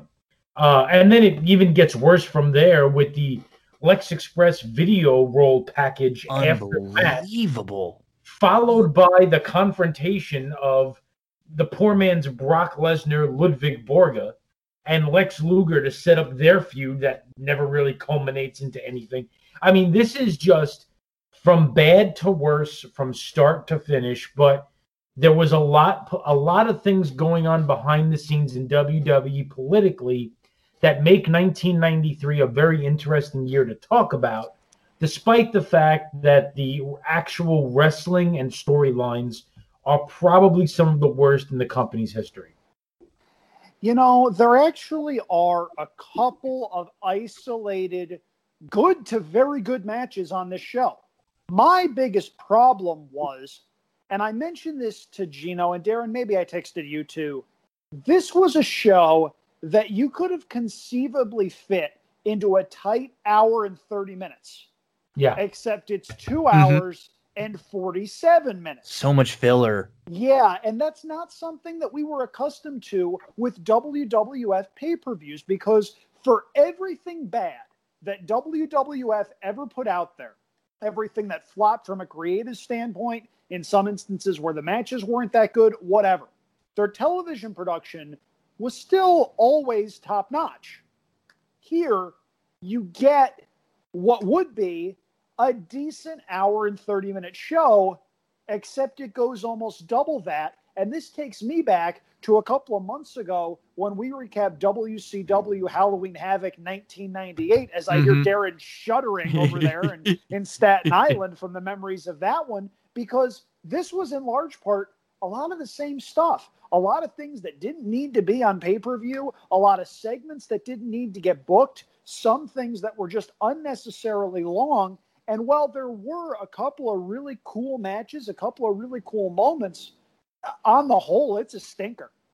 Every single thing about this show, and I'll give this show one, like, a positive, and there'll be some positives throughout it. One of the positives I'll give it from the beginning. They made the main event match feel like a big deal. They very much did, with everything going on with the Yoko entourage, the announcers, the package at the beginning, the way that Vincent and Bobby are talking Lex all night and pushing him, and the way they're pushing the Lex Express, all that, right? They make it feel like a big deal, and then they just don't go through. I mean, there's nothing about this when you rewatch it. If you've never watched it again, there's no way in hell you think Lex Luger is not winning the title at this show. I mean, there's just no way. Everything they're doing, the shots he takes at Hulk Hogan and uplifts Lex Luger, and there are little things I'll point out throughout the show. And I mean, we get it started right away. It's a Mean Gene voiceover for the intro, and then we see the Lex Express and Lex Luger meeting hundreds of thousands of Americans now at the Palace of Auburn Hills. And then right away we get Vince. He welcomes us in screaming, "The Lex Express has stopped in suburban Detroit. The Lex Express has stopped in Auburn Hills. The Lex Express has stopped at the Palace. The Lex Express has stopped at SummerSlam." And he's Was that Vince McMahon or Rita Repulsa from the Mighty Morphin Power Rangers show? A little bit of both. Maybe some Luna in the mix too. He's alongside Bobby the Brain. And they immediately, get into the main event. They run down the card, 3 titles on the line. Jerry says actually 4, because the King of the Ring is on the line with Bret the Hitman Hart versus Jerry the King Lawler. And we get into our first match right away. It's the $1 Million Man versus Razor Ramon. And we could tell what they were doing with this match, Darren, this match goes 7 minutes, and this match offends me probably one of the least of any matches on the show, because you know what it is. This is to get Razor over as a babyface. You put him in against a guy who's a long-time heel, and you know he's going to get booed. So that means you know Razor will get the cheers in here because you're trying to turn him anyways. And this is Ted DiBiase's last match on TV. They had last like pay-per-view match. They had the little feud going with he and IRS with Razor and the 1-2-3 Kid, and we see IRS beat the 1-2-3 Kid later in the show. So, you know, this isn't great. It's not awful. These are two pros. We get to see things that we expect. It's just slow, and you could see DiBiase just didn't have a whole lot left. Yeah, he's near the end of his career. One thing that that kind of struck me, I forgot how brief Razor was actually a heel for. I mean, looking back on it, it felt like longer. Yep. You know, you think about like the stuff that he did with Flair and Macho Man at the end of the year. Not even really a full year. Yeah, exactly. And then you know, he had the big rivalry with Bret going into the Royal Rumble match, and then you know through WrestleMania 9. Yeah. So it felt like he was a heel for a lot longer than he was. And I didn't realize until I saw this that they had already begun to turn him face. Yeah, I mean, look, you know, the whole 1-2-3 Kid thing was going on. They worked to you know, to get him over as a baby face. You know, you get the Razor's Edge, you know, formerly known as the Diamond Death Drop when he was the Diamond Stud in WCW. Yeah, I mean, look, there's nothing offensive about this match. Two pros, like you said, doing the necessary work to get over the new baby face in the company. And obviously, you know, unbeknownst to us at this point in time, Razor has some monstrous things on the horizon.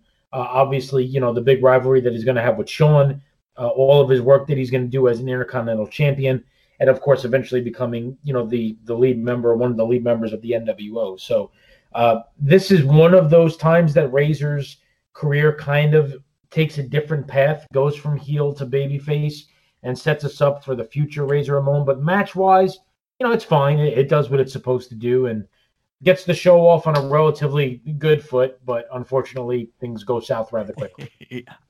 One thing I will say, at least for the early part of this show, this crowd was hot. Very. Razor's music hits and the crowd roars, which once again brings to mind a question that I ask every time we review a WWF pay-per-view from this time period.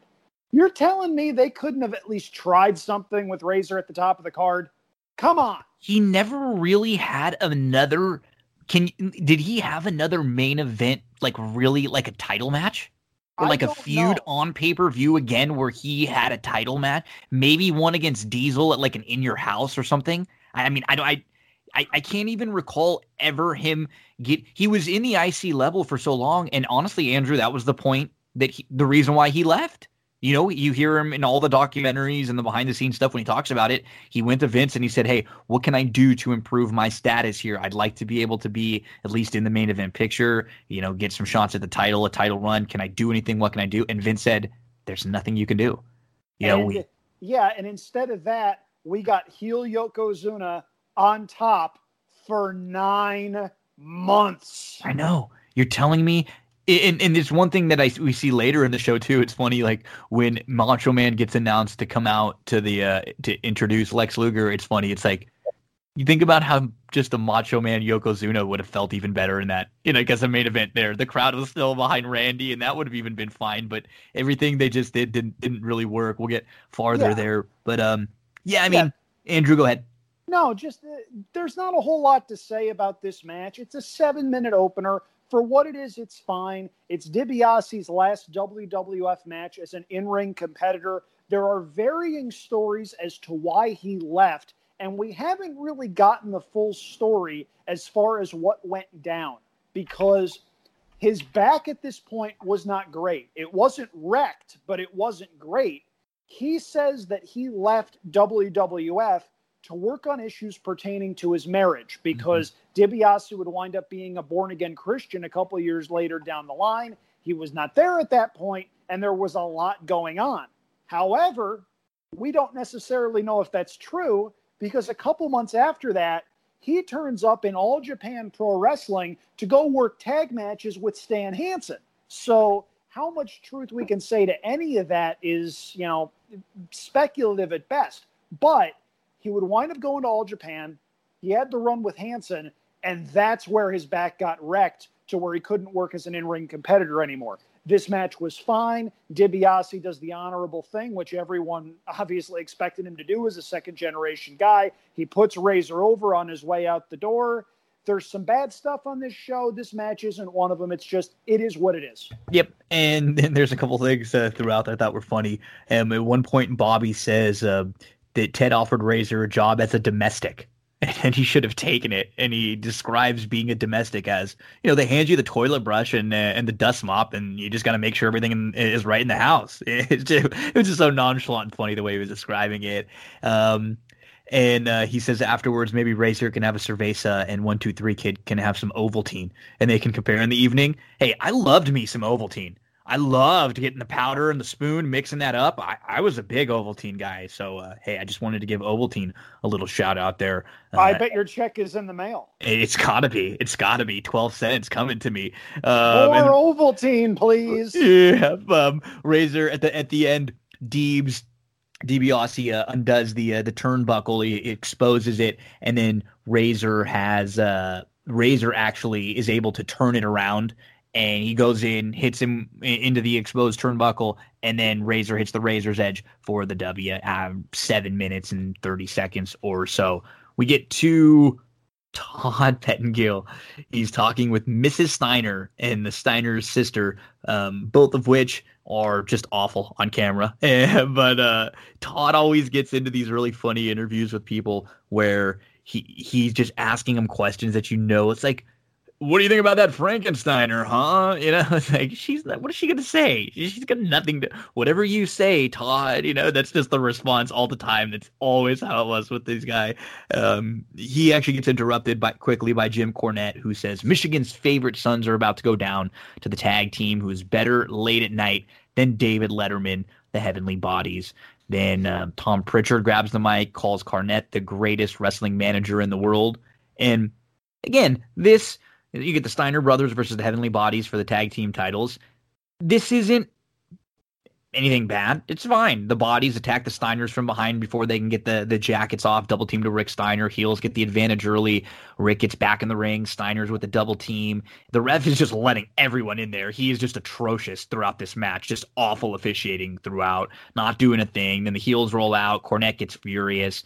Vince says they're wearing the colors from the University of Michigan. And Bobby says, well, that's exciting. As far as I'm concerned, University of Michigan, anyone can graduate from that school. And then Bobby, this was a weird moment, Darren, and I tried to look this up. He gives out their address. I'm not sure if it was like an inside joke at the time. I looked this up just to see. It's a body tattoo place. It's been a nail salon in that location. This was a weird moment, but DZ, not a bad match in any sense of the word. These guys could all work. They could all go. Yeah, I mean, at this time, you have Scott Steiner before he's, Big Papa Pump Scott Steiner. So he's still kind of doing some of that high-flying stuff that he did. I always enjoyed them in the ring. I thought that they had good chemistry, the Steiner brothers. I always liked their moveset. Scott Steiner's Tilt-A-Whirl Slam was one of my favorite moves at that time because he did it with such ease, and it's not an easy move to do. This match, I don't really remember the build-up leading up to this. Now, I know that Smoky Mountain at this time, well, a little backstory. So the Heavenly Bodies were a tag team that came from Smoky Mountain Wrestling, managed by Jim Cornette. They were originally Dr. Tom Pritchard and Sweet Stan Lane. Beautiful Bobby Eaton came into the fold. They kind of had like a 3-man demolition thing for a while. Sweet Stan Lane ended up leaving the group. Then you ended up getting the Gigolo Jimmy Del Rey in there as well. And there was some cross-promotional stuff going on that allowed the Heavenly Bodies to wrestle originally in WCW and then WWE. They did some stuff with the Rock and Roll Express. There was a lot of cool things going on at that time with this. But I don't really remember the build-up for this particular match. That being said, at this point in my life, I was 10 years old. I absolutely hated Jim Cornette. The guy just did not Me too, yeah. shut up, and everything was loud and yelling, and with that stupid tennis racket. And of course, at that time, being just 10, you don't really know Jim Cornette in terms of what he's actually done in wrestling. You just think he's a loudmouth, annoying manager. So I could not stand him at all, which was him doing a good job as obviously a heel manager. But this match is fine. I was happy that they could have botched the ending by having the wrong guy pin. They actually almost did, but they had Rick go down for the cover after the Frankensteiner. It was kind of weird because Scott hits the move and then Rick gets the pin. He's not really involved in the move, but I mean, aside from that, the match is fine. It's not sensational. It's not bad. And at the time, you're watching the first two matches. And you're saying, all right, first match was okay. This Not match, bad. We're off to a pretty decent start, And you, with the match that's coming up after that, you would think you're off to a really good start. But Andrew, I mean, there was a lot of cool stuff going on with Smoky Mountain at the time. But to be honest with you, I don't really remember this rivalry looking back on it. I don't remember it much either. I do know that the very next year, the Heavenly Bodies would have the match that a lot of people remember them for. They had a match in Smoky Mountain Wrestling with the Thrill Seekers, a team of two young upstarts from Canada named Chris Jericho and Lance Storm. Mm-hmm. The story behind that match is hysterical. Jericho's diving into a pool trying to practice a shooting star press, and he breaks his arm. The Heavenly Bodies and the Thrill Seekers, somehow, nobody has any idea how this happened. They still managed to work a 4-star match together. That's on YouTube for anybody that wants to look. Chris Jericho bleeds a lot in that match. That's the match that would wind up getting him, quote unquote, discovered by some of the bigger groups in Japan. He was working for some places in Japan, but this was something that he prided himself on for a long, long time. The full story is in his first book, which is a tremendous read. This match was pretty darn good. I enjoyed it. The Heavenly Bodies could work. Rick and Scott Steiner from the University of Michigan. And whenever the crowd starts barking, it's a good match. And this was pretty cool. Anytime Scott gets the Frankensteiner on somebody, it's a cool visual because, that's the kind of move where either guy can break his neck if you're not careful. But this was a pretty good match. And at this point, we're 20, 25 minutes into the pay-per-view. We get two okay matches. We get a comically bad interview from Todd Pettengill and the Steiners, which, by the way, has a pretty cool little tidbit in that the sister of the Steiner brothers calls Rick Rob because his real Rob name is actually his real name. So funny little slip of the tongue there. But you knew they weren't actresses. No, right? Because it's like if they were awful. And that's what I was thinking right away. They're just no response whatsoever. Now their crowd was into this match, and that really helped. Specifically, they got a chant going, which, as a Michigan fan, I enjoyed thoroughly. And you get the hometown boys winning a decent tag match. Nothing objectionable here. This is fine. This is above average. We're off to a decent start. So far, so good. Yeah, there are a couple things that we wanted to mention. Bobby was, at one point, Jimmy Del Rey does a little hip shake thrust, and Bobby keeps mentioning Smoky Mountain. So as Darren mentioned, the obvious relationship here, which Jim Cornette runs, and Bobby was giving the edge on points to the Bodies. He said it was 1,112 to 9 at this point. It's his own point system. That we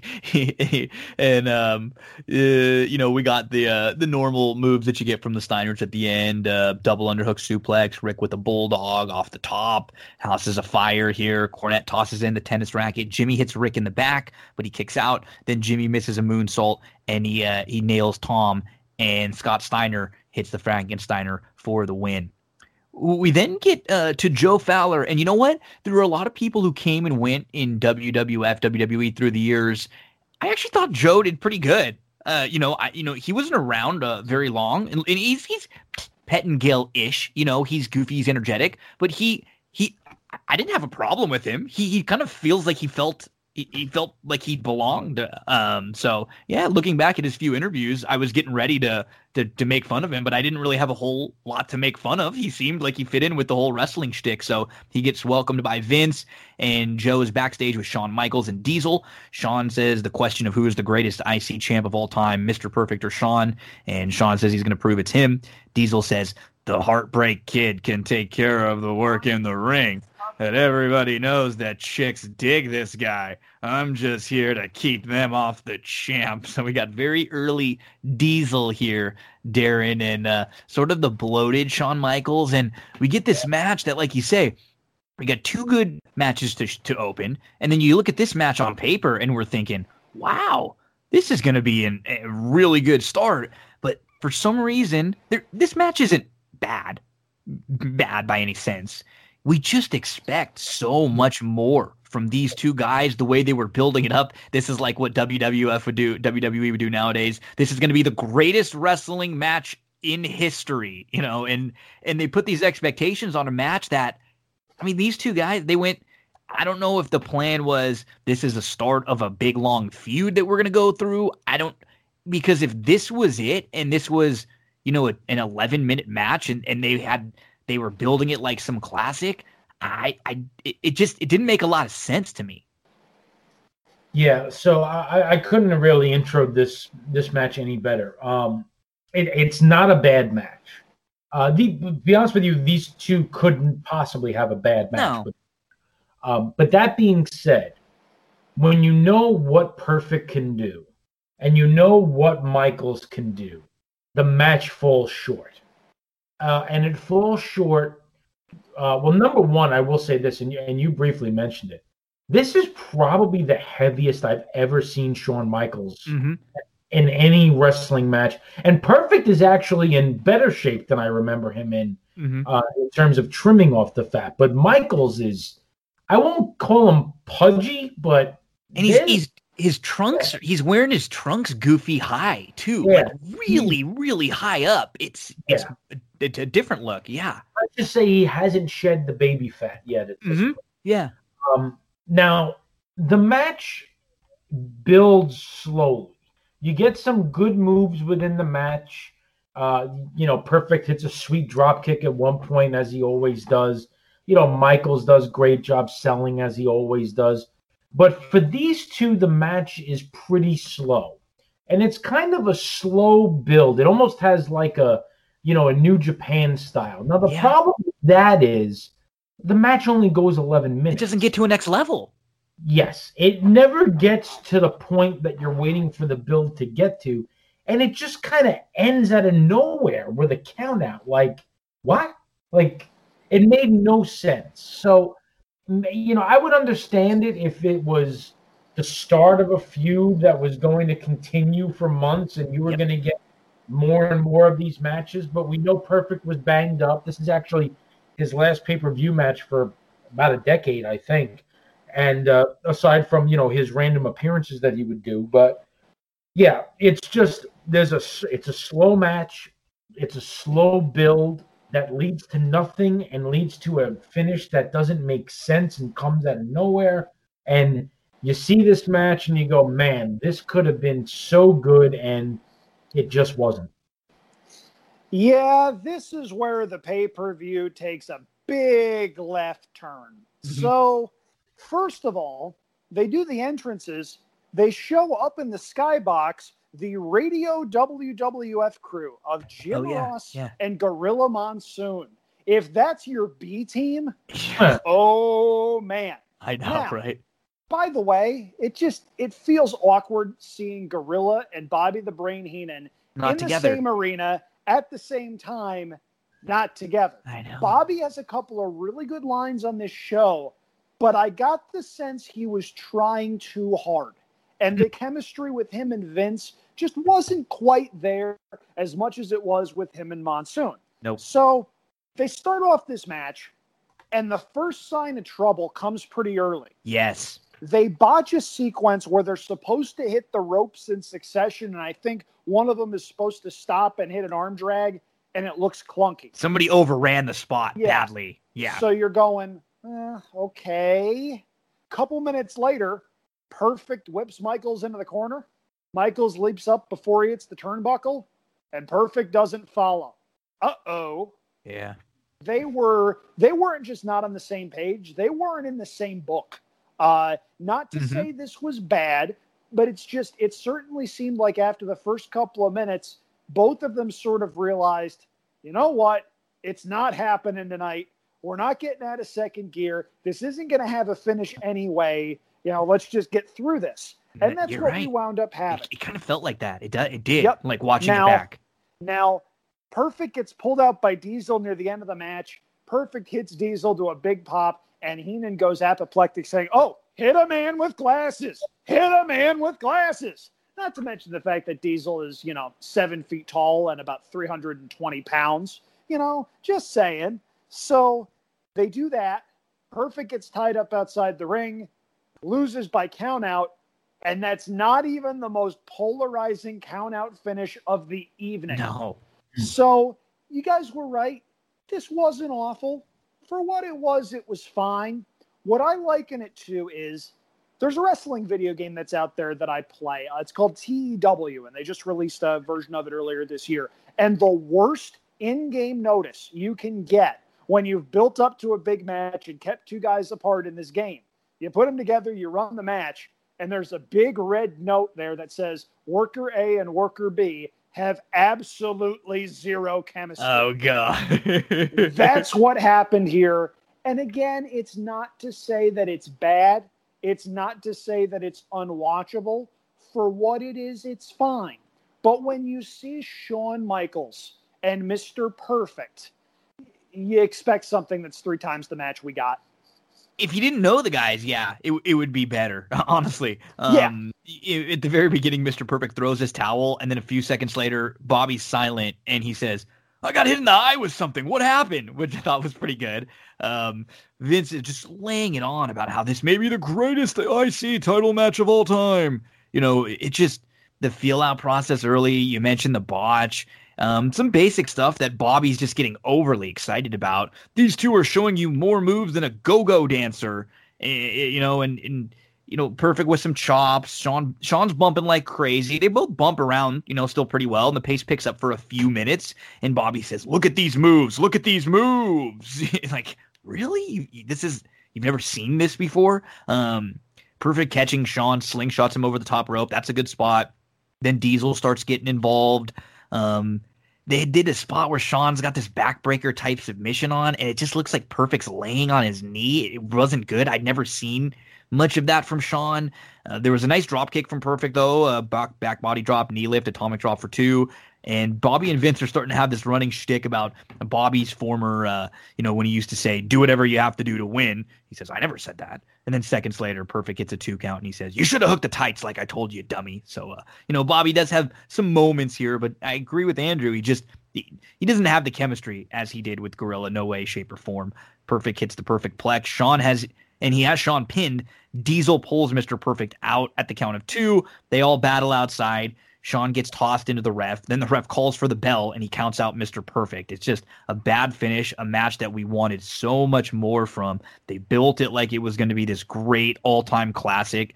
And honestly, you could tell with the booking, they had no intention for it to be that. So I hate when they do something like that. Why?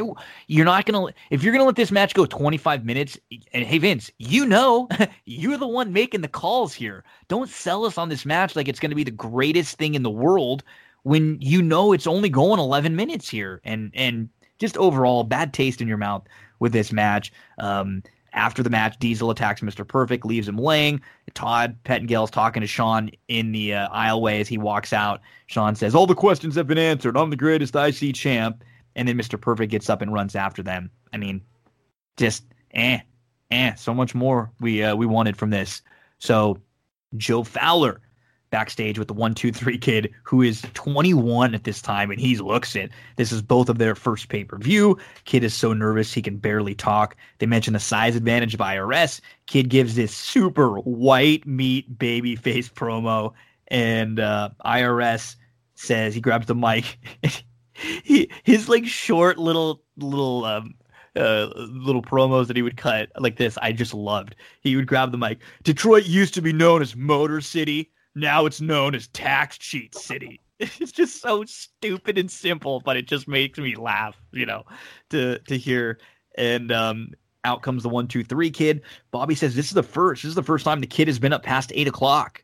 And he's got this great wispy mullet going on. It's great. I know Andrew loves that one. And we get a spinning heel kick early for the kid. And for a near fall, kid's flying all over the place. IRS is using the power. Brain says at one point, it hit him in the bicuspid. He says, I'm the Brain. I know it all. And IRS is in charge. And kid would have a small flurry here and there. IRS uses the ropes and an abdominal stretch. This is a good one from Bobby. Well, that's for balance. He can do that. Just so matter-of-factly, like, oh, no, I mean, he can do that if it's for balance. It's no problem. And he said, cheating's only cheating when you get caught. So, and bragging isn't bragging if you can do it. Kid is able to turn things around. He gets a couple of 2 counts and near falls on IRS. He picks up the pace, but he gets nailed with a jumping clothesline from IRS for the win. It's funny. IRS won so few matches. You were like, what? He has a finisher? This is his is this a finisher? Or is this just what? It was weird seeing him actually pick up a victory here. And again, it's probably where Andrew was saying, where it felt a lot like with the WCW pay-per-view we talked about a while back. This just felt like something that could have been on Monday Night Raw or on Superstars.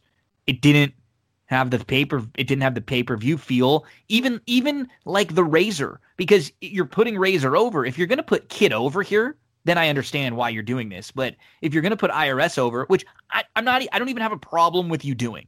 If you're going to play the kid's the underdog and, he wins here and there, that's fine.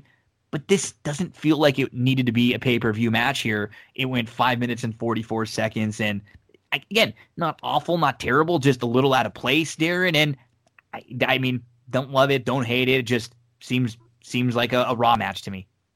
Yeah, I was actually caught off guard. Like, I didn't remember the match. And when I was watching it, I just assumed that the kid was going to win because he was kind of getting this little weird push now. So I don't remember what they do with IRS after this immediately. I don't remember if he got any kind of like a serious push. I know he ends up in an Intercontinental title match with Razor, I think, at the following Royal Rumble. So maybe he gets a little bit of a push after this, but I was surprised that the 1, 2, 3 kid lost. I think because he's splitting. This is where they're splitting up now. So I guess maybe they're gonna try to. And I will say the one thing they did, Vince did this a lot, and they built, like, they would say things like, IRS, one of the most capable wrestlers in the WWF. He could, they wouldn't act like he was a jobber. Right. And so maybe they did have some plans. It just, I don't know. Yeah, on top of that, the match it's almost a squash. Like, he gets a couple of moves in, but that's pretty much it. I mean, the point of this match is to put over IRS and get him set up. So that kind of caught me off guard. Look, like you said, I mean, this match has a feel of a Raw filler superstar match. Not a pay-per-view match. And like I said, the finish kind of caught me off guard, to be honest. I actually enjoyed this match. Okay. If you were to give me a choice of a number of different things that I could have taken off this pay-per-view, I wouldn't have taken this off. Because here's the thing. 1, 2, 3 Kid at this point is just going so much faster than anyone else on the roster. It's not even funny. Everyone else looks like they're wearing cement shoes. And here comes the 1, 2, 3 Kid, 21-year-old Sean Waltman, weighing maybe 160 pounds soaking wet, looking like a stiff breeze could knock him over. And he's flying around, bumping his butt off. This was a breath of fresh air. And for as much as we knock the IRS gimmick, for as much as we say he didn't win a whole heck of a lot in singles competition, the reason that he got some element of respect is because Mike Rotunda was a really good worker when he wanted to be. There were some matches that he worked as IRS, as Mike Rotunda, as any number of other people and gimmicks that he was part of, where he was actually pretty darn good in the ring. He was a good hand. They gave him this gimmick, and he wound up actually showing a little bit of range doing it. And now every once in a while, he'll show up on WWE television with the suspenders, the tie, and the briefcase. Everybody gets a good pop. You know what? There are worse legacies to have than that. And oh, by the way, Bray Wyatt's his kid. So there's that. Now, this match has another really good quote from Heenan that I'm surprised neither of you mentioned. IRS hits Kid with a really stiff shot. Heenan goes, he hit him so hard he knocked 3 zits off his cheek. Oh, I thought that was a really good good line. Kid gets a couple of near falls. IRS gets what's known as the write-off out of nowhere for the pin, which I'll agree certainly looked out of nowhere. It looked as though they were allotted 8 minutes, and somebody told the referee, hey, we need to get these guys out of here, go home, and that's sort of what happened. Now, after the match comes the return, and thankfully this is the only time it happened on the entire show, of one of my least favorite things Bobby Heenan ever did, the brain scan with the telestrator. Oh, God, it's so bad. It was just so forcing it. Every time. I don't think there's ever been a good use of the brain scan at all, ever. It just seemed forced. It seemed like something extra, as if Vince said, you know what? Bobby Heenan's missing something. Like Vince just watched a football game for the first time and saw John Madden doing it or something. You know what I mean? And it was like, oh, we've got to do that. And it was, Bobby doesn't like it. He doesn't really sell it, even anything that he's doing well. You could tell it feels forced. He does the brain scan to draw out the 1040. Is that what he does on this one? Something like that. Yeah. So just one of from a guy who has a lot of hits. You're gonna have some misses, and the brain scan was definitely one of them. We get to Todd Pettengill, who's talking with Bruce Hart and Owen, who give an update on their family. And I mean, crazy, Darren, where Owen is a year later. Yeah. I mean, think about it. And this is the start for him of getting really, because this is what Brett had said. All of this King storyline and getting the family involved was Brett's way of trying to get Owen into the mix. You know, this is what Brett wanted. He wanted Owen to be in the mix. He knew how good Owen was, and he wanted him to get a shot. And he kind of assumed at this point, you know what, maybe the best way is even if I have to get involved. And so you get Owen and Bruce here talking, and I think there was also some plans of Vince liking Bruce more than Owen initially, but Owen was just a much, much better worker, incredible worker here. So, a year later, he's main eventing in that steel cage match with Brett for the title. And right here, he's just guy in the crowd. Yeah, he actually opened the show with a dark match, beating Barry Horowitz too. So it's amazing if you think about it. 93 dark match against Barry Horowitz, 94 in the main event in a steel cage for the title with Brother Brett. You talk about going, from one end of the spectrum to the other in a 365-day period. So for me, this part of the show really pisses me off. And it pisses me off because you know what you're supposed to have in this show. And this is what you get. Brett's supposed to be in the main event in a quote-unquote dream match with Hogan. But because Hogan refused to drop the belt to Brett, not only refused to drop the belt, but mainly because he didn't want to lose clean to Brett. Because, quote-unquote, from Hogan, wasn't his time yet, brother. We end up with Brett and Doink and Brett and Jerry Lawler. And I'm sorry, but listen, if you go through this entire card, Brett's getting the biggest reaction of the night, and he's fighting Doink and Jerry Lawler. What does that tell you? I mean, it's wild that this is the only thing that you can come up with for the guy who was supposed to be in the main event. Look, that being said, with Brett, the consummate professional, you'll never know how pissed off he was that this is what was going on. And yes, this does get Owen involved and sets up the Survivor Series and the eventual Brett Owen, back and forth and the stuff that goes on at the Rumble and off to the races we go. But I couldn't even watch this and enjoy it, even if it was good, even enjoying, just watching Brett, because this is just so stupid that this is, one of your big pay-per-views of the year, and you have the guy that's going to be the face of your company for the next 4 years going up against a clown and a washed-up has-been at this point of his career. So, yeah, I mean, this is one of the reasons why this pay-per-view sucks, to be honest with you. And this is the political nonsense that Hogan caused, in that the guy who is 10 times the wrestler of Hogan is stuck in the middle of a card fighting a clown and a self-proclaimed king. Darren, for Christmas, I'm getting you the Thunder in Paradise DVD box set. I hope you enjoy it, buddy. Oh, yeah, I appreciate that. Yeah, listen, I mean, but that's what it is. And it's unfortunate that's what this pay-per-view ends up, being about, looking back on it. It's what it should have been and what it was instead. And that leads to a disaster of a main event that we'll talk about later. But, yeah, I mean, this is just weird nonsense. And, I really don't know what else to say about it. Yeah, now, here we run into where you start to find places to cut things so as to make for a smoother show. I wish I had clocked this. I really wish that I had, because Jerry Lawler seems to take about 20 minutes hobbling through the curtain, going down to ringside on crutches, and cutting the promo that he cuts. It is not a bad promo. It's just a 2-minute promo that's stretched out to 4 or 5 minutes. Now, Doink comes out after that as the, quote, court jester. Okay, so the court jester is supposed to be something he laughs at, nobody takes seriously, whatever.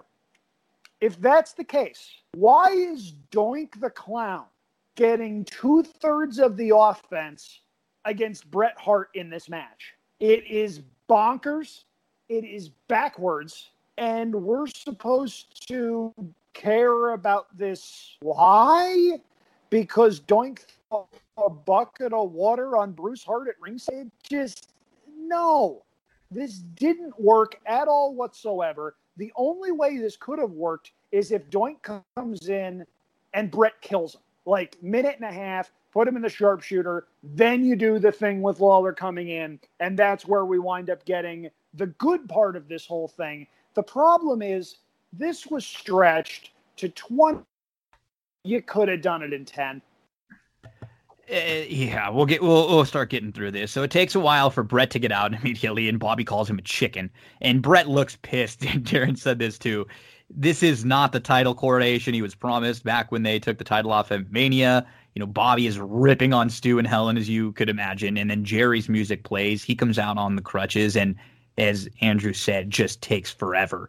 And Bobby said, I knew about this earlier, but I didn't want to say anything. And Lawler slowly comes down the aisle, making faces as he does. Said this was going to be the biggest night of his entire life. He hates Bret Hart and his father and his brothers and the family. And he gives a big story about arriving in this stinking city of Detroit. And he went to rent a car and got the limousine, and the brakes didn't work and the airbag didn't work. And a little old lady pulled out in front of him and caused a 10-car pileup. And he had to pull himself out of the fiery wreckage, and nurses wanted to get him to the hospital. But being the king that he is, he said nothing will keep him from Bret Hart. And he hobbled here on one leg with the doctors in the back will not let him participate in any wrestling event tonight.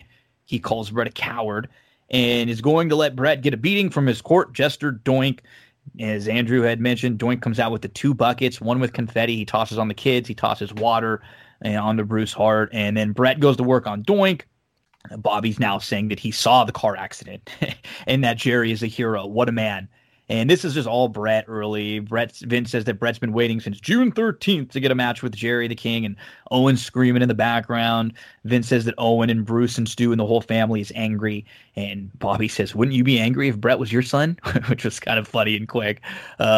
Bret goes after Jerry, but just Doink comes from behind and now has the advantage. Doink locks in a submission while he's holding the ropes. He misses off the top, and Bret starts to set up his sequence, locks in the sharpshooter.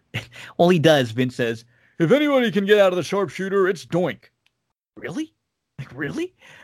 Jerry comes in with a crutch, and he hits Bret in the back with the while the sharpshooter's locked in. So you get a DQ. Bobby says it's a miracle. He can walk. So Vince keeps calling this a ripoff. Jerry and Doink walk back down the aisle after beating on Bret for a little while, and Jack Tunney comes out. Officials all over. They're holding Bret back. Jack tells Fink that if Jerry doesn't come to the ring, he will be banned from the WWF for good. So now we get Jerry versus Bret. Bret lays in some punches and leads Jerry back to the ring.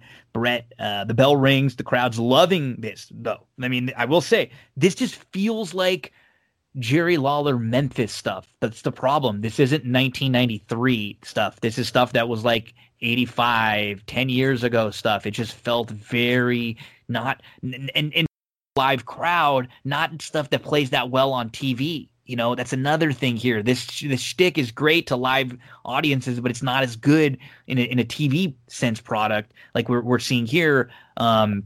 So, you know, Vince says that Lawler obviously hates the Hart family, and Bobby cuts in. Well, who doesn't?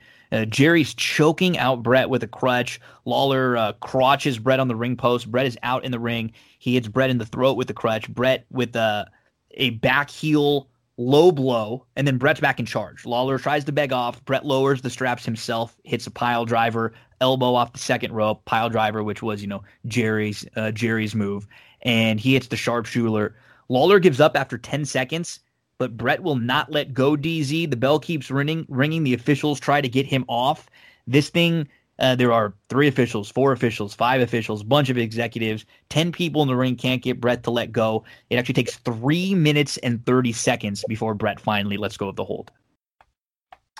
Yep, and that's how you end up with the disqualification of Bret and pronouncing Jerry the King Lawler as the undisputed king of the World Wrestling Federation, and Lawler gets stretchered out of there while holding one finger up in the air as he's on a gurney in triumph to end this fantastic array of wrestling bravado to wrap up an all-time wonderful segment of SummerSlam in which Bret Hart had to beat a king and a clown, in which he ended up being disqualified anyway. Look, yeah, I mean, like you said, the Doink getting in 6 minutes of offense on Bret was weird.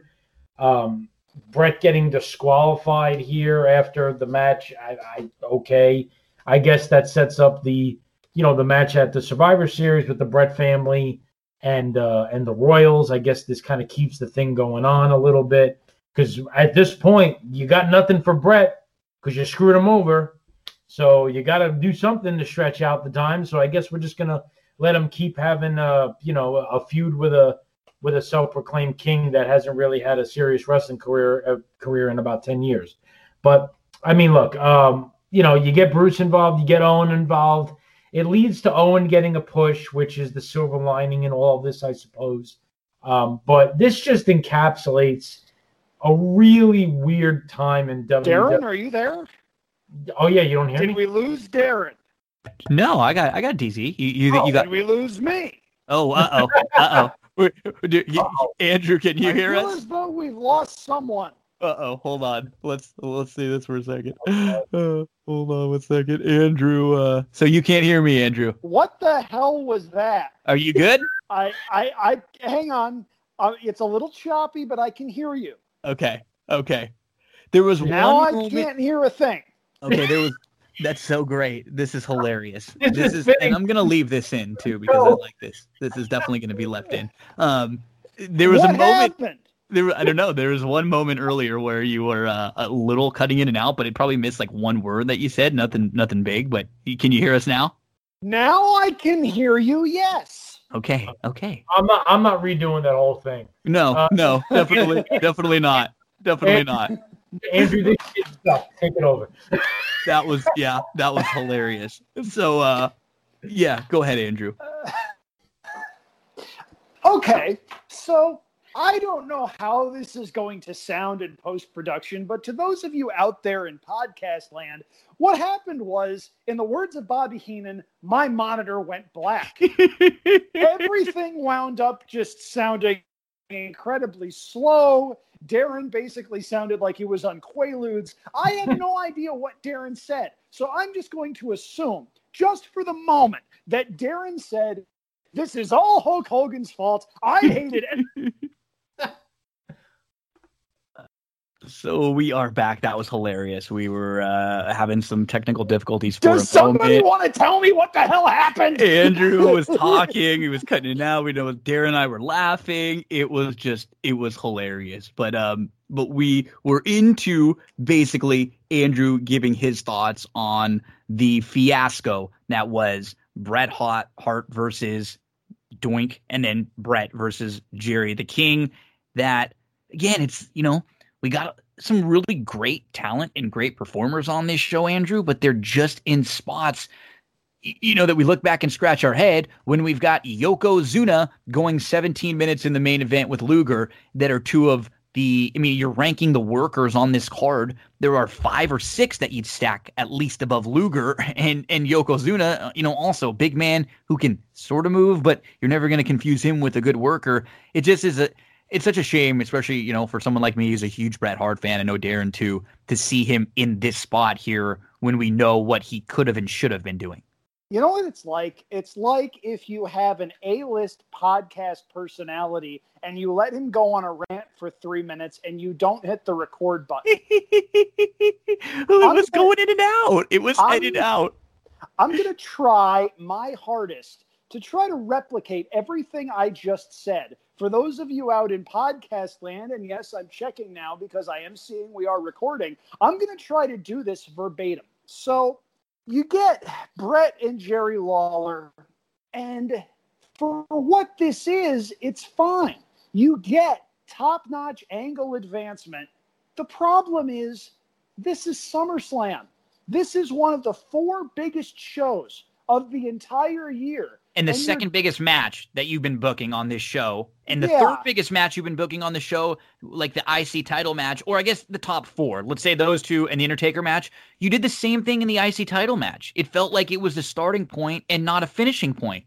Yeah, and yes, Jerry Lawler doing the thing at the end where he gets stretchered off, holds the one finger in the air, and you get Bobby Heenan going, "God save the king."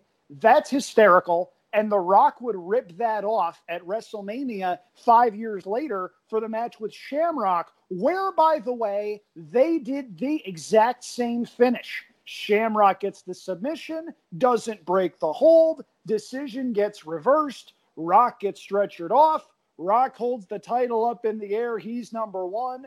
Gee, you really think that was a fresh idea? Here's where it started. Jerry Lawler is an expert in heel psychology. There are some times where his in-ring work is a little dodgy and doesn't necessarily mesh right with his opponent. Here it was fine, and you get Lawler being the smarmy heel that everybody wants to punch. My big problem with this is, between all of the pre-match stuff with Lawler hobbling out, Bret against Doink, and Bret against Lawler, that's 20 to 25 minutes. You could have done this in half the time, and it would have been just as effective, maybe even more so. That's my big problem with this. And now, hopefully, I'm really, really hoping that all of the technical issues are a thing of the past, or if there are further technical issues, it comes out, let's see, 2 matches down the list. So you could at least say to this point that there were some things that we were disappointed in, Shawn Michaels, Mr. Perfect, all of Bret Hart's involvement here, IRS 123 kid maybe doesn't need to be on the show. But you wouldn't really have looked at anything here and said, this was so bad, I got to change the channel. You just wouldn't have looked at anything there that said it was really good. You had the opening 2 matches that were fine, maybe average and then slightly above average after that. It was here in the next 2 matches, really, and the way they are carded back to back, and then the next 3 out of the 4 matches, really, because there's one in the middle of them that I don't mind, but we get Ludwig Borga here, and this is Ludwig Borga out on the streets in a rundown area. He calls out Lex Luger. He says, "This is what you're proud of. I bet the Lex Express never stopped here." He mentions, wow, it's like check the boxes of all the cliches. Welfare checks, high school dropouts, so-called land of opportunities. And it's, again, you're watching this. This is like what they would do with Hogan. You could tell that he's being built as the next challenger. You just didn't put the title on the guy, Luger. It doesn't make, again, like when you see Ludwig Borga here, and the only reason why he's here is this anti-American guy to be a next challenger for Luger, it makes even less sense that Luger's not winning the title at the end, where you've got this guy they're already building. And it's just another head scratcher about everything going on at this show. And we get a big pop from Marty Jannetty. former IC champ, out to the Rockers music. Ludwig Borga is undefeated. Quickly, Marty turns his back on Borga, who immediately attacks. And it just, this match goes by, it ends up going 5 minutes and 15 seconds. It is so slow, so bad. I will say this. Ludwig look like himself. He looks like a tough guy. Like, he looks like a guy you wouldn't want to, get into it with. But as soon as he gets into the ring, it's slow, it's plodding. It just, you get a small flurry from Marty, I think twice, and then that immediately gets quashed by Borga. Another small comeback, boom, immediately uses the power again. It's just slow as hell all around. This is, again, to me, like, we're watching the Brett and Lawler stuff that felt like that was something that should have been done, in Memphis a decade before with Jerry. This felt like something that Vince would have been doing, in the late 80s with Hogan. It just felt out of place. And I don't mind it if you're going to go with it and have him be the guy for Luger, which you never do. So altogether, this just bothers me because he's bad in the ring. It didn't ever end up going anywhere. And apparently backstage, he was a pretty miserable prick also. And just like not a guy that was like a very nice guy and a good and just like a good guy to have in the locker room. So I don't have a whole lot of good to say about this match, DZ. No, you want some interesting stuff on Ludwig Borga, whose real name was Tony Halme. He actually raced. Well, I'm in horse racing mode. I always do that. I always do that. Yeah, he actually wrestled over in Japan, in New Japan. Had matches with Barry Windham and Bam Bam Bigelow over there. He was even involved in a bit of a feud with the Hellraisers, which was the makeshift Legion of Doom when Hawk kind of went AWOL from WWF, and you had that whole Warrior Hawk and Power Warrior gimmick, and he was even involved in another thing with Ron Simmons. So he actually had some matches with some pretty high-profile guys. Came over here, and you could tell he was a big guy that McMahon was going to try to push. And like you said, you get everything here with the promo going into the match, where it looks like this is going to be, the next big thing to face Luger, who's presumptively going to win the title, except Luger doesn't win the belt. And when you go back and you realize that Luger was going to win the belt until a point in time very shortly before the pay-per-view. We don't know if it was day of, if it was that weekend, but we know based on what we've heard come out of a lot of people's takes and revisionist history of what transpired, that the plan was for Luger to win the belt at SummerSlam for a long time. And then Vince changed his mind at the last minute. Now, again, when the last minute was, we don't know. And perhaps this Ludwig Borga promo was filmed at a time that Luger was still supposed to be winning the belt, which then it would make a lot more sense. And they just decided to keep the feud going and not cut the promo. The match is awful. These two have styles that just don't work together at all. It ends in a submission move, a torture rack by Borga. This guy... Which is hilarious because that's Luger's move. Yeah. In WCW that he never ended up using in WWF, which I thought was kind of a little funny thing too. Yeah, and we've talked about that before. Why couldn't Luger use the torture rack in WWE? And then this guy shows up and uses the torture rack. He goes into a feud with Luger, and there's going to be some stuff that goes on with Tatanka. He actually ends Tatanka's undefeated streak of 2 years that fall to kind of keep his thing going. He mocked the whole Luger narcissist thing, and there's a lot of stuff that goes on with Borga, and then he ends up hurting his ankle in a match with Rick Steiner, and everything with him goes out the window, and he leaves the company probably about 9 months after he debuted. So he was in there for a hot minute, and the feud with Luger never materialized. So Ludwig Borga, everything about him, including this match, is pretty awful from start to finish. So they tried to paint Ludwig Borga as this monster, which, if you're in promo mode, works fine. Then you put him in the ring with somebody and you realize he's 6'2", which is in no way monster build, monster height, whatever. He's just another guy. The other thing that I didn't particularly care for, and there's a bigger example of this later on in the show, there was a big anti-American slant with Borga, whatever. He obviously does not respect America, says Vince. He's billed as being from Helsinki, Finland. Last I checked, America and Finland, maybe they weren't exactly best friends, but they were pretty tight. I mean, they would see each other at, NATO and be able to, converse with one another. It's not as though it was the country next door. Gee, if only there was a big, huge country next door that would be a convenient place for Ludwig freaking Borga to be from, that would make sense as far as an anti-American slant is concerned. That doesn't really exist, and there's no way they would ever do anything like meddle in presidential elections or anything like that. Political commentary aside, this match sucked. Marty Jannetty did everything he possibly could to sell for Ludwig Borga, but if you put lipstick on a pig, it's still a pig. And this wasn't good. I don't know what they ever saw in this gimmick.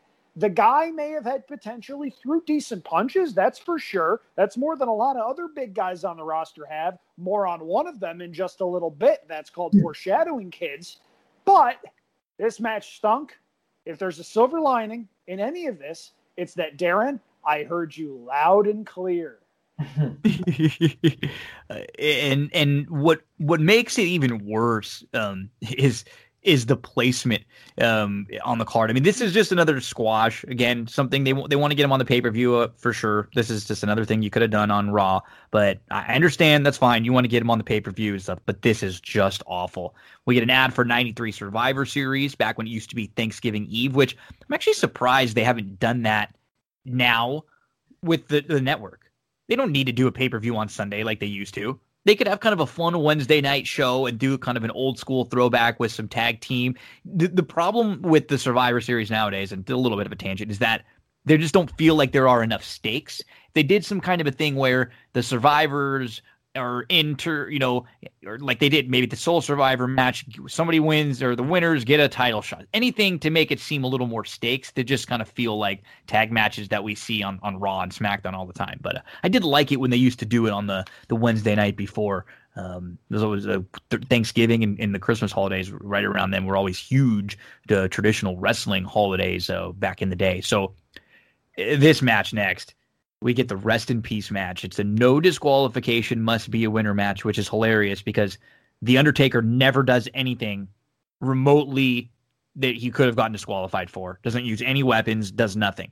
And what sucks for The Undertaker in this particular match is that he can't do a tombstone on Giant Gonzalez. He can't really do anything to Giant Gonzalez because the guy can't take a bump. He is one of the worst workers you will ever see. And it's funny that he's placed after Ludwig because Ludwig was pretty bad in his WWF run, as Darren had mentioned. And this Giant Gonzalez was just abysmal. So Giant Gonzo comes down with Harvey Whippleman holding the urn. They've stole it from The Undertaker and Paul Bearer. And Gonzalez is in that bodysuit, which is horrible. He was a big, skinny guy, and he didn't really look imposing. He would just look tall and skinny. So they threw this airbrushed muscle sort of spandex on him, full bodysuit that just looked horrible. At least at this point, they had gotten rid of the body fur that he had when he initially debuted. Like the hair, like he was like some sort of a gorilla. And Vince says that he stole the urn, and Bobby says, no, he earned it, which was just like bad dad joke here. Big pop for Taker's music. And Darren said we get the two biggest pops of the night. And not that the crowd wasn't into Lex. They were fine with Lex. But the two biggest stars of the night are Brett and Undertaker. And it's like, what are you doing with these guys that have been around for you for a few years and are obviously super over and could very easily be in main event spots for you? You're creating this Lex guy who was a heel two months ago. You haven't given him any time to build. anytime to really marinate and really let people get behind him. You sort of fast track this because Hogan left, and we got Yoko in the mix. It just, so here's Taker, and he goes right after Gonzalez. You get the long Undertaker entrance, and he walks down the aisle alone with no Paul Bearer. He raises the lights, goes right after Giant Gonzalez, choking him, and then Harvey Whippleman distracts the Undertaker. Giant Gonzalez gets control. Some of his slow, awful-looking, horrendous-looking punches. I mean, he cannot move at all. Taker hits him, and he just wobbles, but he doesn't fall. Taker gets knocked down, but he ends up sitting up. And he's having to bump and throw himself all over the place because Gonzalez, not only can he not bump, he can't dish out any offense either. He can't dish out anything that looks imposing whatsoever. He grabs the chair, gives a couple of weak chair shots to Taker's back. Undertaker's down outside, and then Giant Gonzalez tosses him into the ring steps. Undertaker's reaching out for the urn, and Giant Gonzalez is working on him slowly for over 5 minutes. And then, thank goodness that the Undertaker's music hits, and here comes Paul Bearer with a black wreath. Harvey Whippleman takes off his jacket, and these two are about to brawl. Harvey runs at Paul Bearer, who gives him a clothesline, lays him out. Then Paul walks over and grabs the urn, and that's when things start to turn for the Taker. I mean, Giant Gonzalez can't even do a basic body slam. He drops Undertaker on his legs. He doesn't even slam him on his back. He slams him on his legs. He looks all over and Paul Bearer has the urn. And he holds it up, and then the Undertaker sits up. Here comes the dead man. Taker with 5 clotheslines. Giant Gonzalez falls down to one knee. The Undertaker gets up to the top rope. Flying clothesline. That's it for the win. That's it. That's all they could do. When you look back and you wonder why. Why is that it? Why aren't they doing more? This guy couldn't do anything else. I mean, I think they probably could have had Undertaker use some weapons, give me a chair shot, a couple other things than this flying clothesline, which he used a couple times, I think, against big men that he couldn't get up for, or they weren't able to take the pile driver, the tombstone. This was just, I mean, you feel bad, Darren, for the Undertaker here because there's nothing this guy can do. There's absolutely nothing you can do with this guy. And he's trying. This is one of the first times we're seeing him really get like Undertaker throwing his body around because he has no choice. He has to try to bump. You know you're in trouble when the best move in a match is a clothesline delivered by Paul Bearer to Harvey Whippleman on the outside. You're right. Look, so Giant Gonzalez, to give you some background, because there's no point in really talking about the match. Giant Gonzalez was an Argentinian basketball player who was actually drafted in the 3rd round of the 1988 NBA draft by the Atlanta Hawks. But he was legitimately 7 feet 7 inches tall. Mm-hmm. He had serious knee injuries, serious ankle issues, and he could not play basketball in the NBA despite being on the Argentinian national team, which is why he got drafted. So who is the owner of the Atlanta Hawks that drafted Jorge Gonzalez? That would be one Ted Turner, who in turn then gave him a job in WCW as a wrestler known as El Gigante. He actually was a wrestler in WCW for nearly 3 years. Mm-hmm. And he even had a long feud with, wait for it, Flair! With Ric frickin' Flair! In the WCW Heavyweight Championship picture. He actually participated in the infamous Chamber of Horrors match at Halloween Havoc 1991 and had feuds with a bunch of other guys that are fairly big names that you would know about. How that ever happened when you watch this guy in the ring, you don't know. And the real sad thing for me, it couldn't have really put a bow on this particular feud and match any better. This ends with an attempt at a face turn by Giant Gonzalez getting in the face of Harvey Whippleman, choking him, and then hitting him with a choke slam. Now, this guy, Giant Gonzalez, probably weighs somewhere in the neighborhood of 375 pounds just because he's 7 feet 7 inches tall. Harvey Whippleman might weigh $130. I could choke slam Harvey Whippleman with my left hand because he's that small. Now, granted, when you choke slam somebody, you do need some help because the guy has to do something the guy that's being choke slammed has to do something that's called post. And by posting, it means that their hand will be on the other person's shoulder, and when they get lifted up, they help in the lift by using that hand to kind of straighten the arm out and get the most height out of the choke slam that they can get. Harvey's not going to post too well. That being said, he still weighs 130 pounds.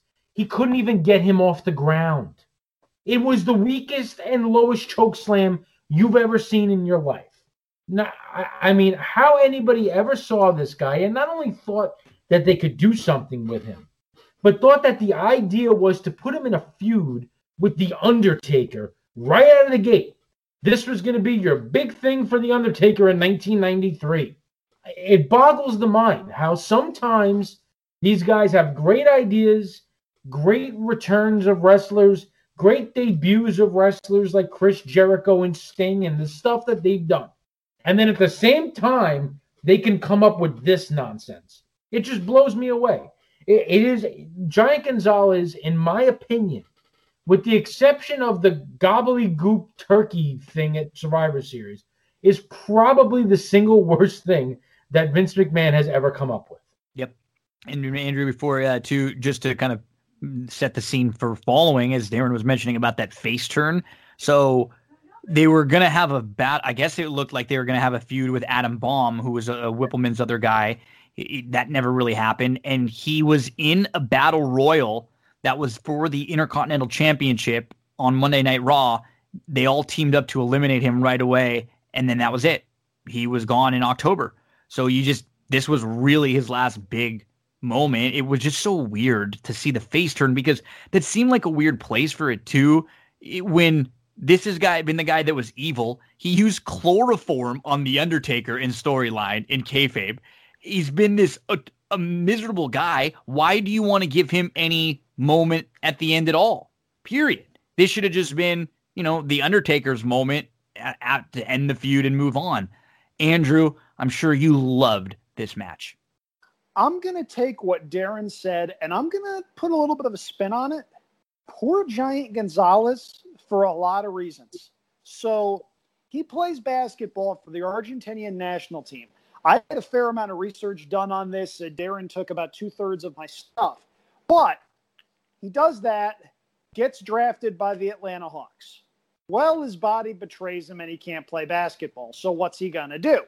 Winds up getting a job as a professional wrestler. And look, if you're Giant Gonzalez in that situation, for one, your time as a top-end athlete is incredibly limited because of your size and because at some point your body is going to betray you. And unfortunately, you're probably going to die pretty badly, as most people that size generally do. He winds up getting the job with WCW. And Darren, to answer your question as far as why they could possibly allow El Gigante to be a main event player, Darren, I have 2 words for you. Jim Herd.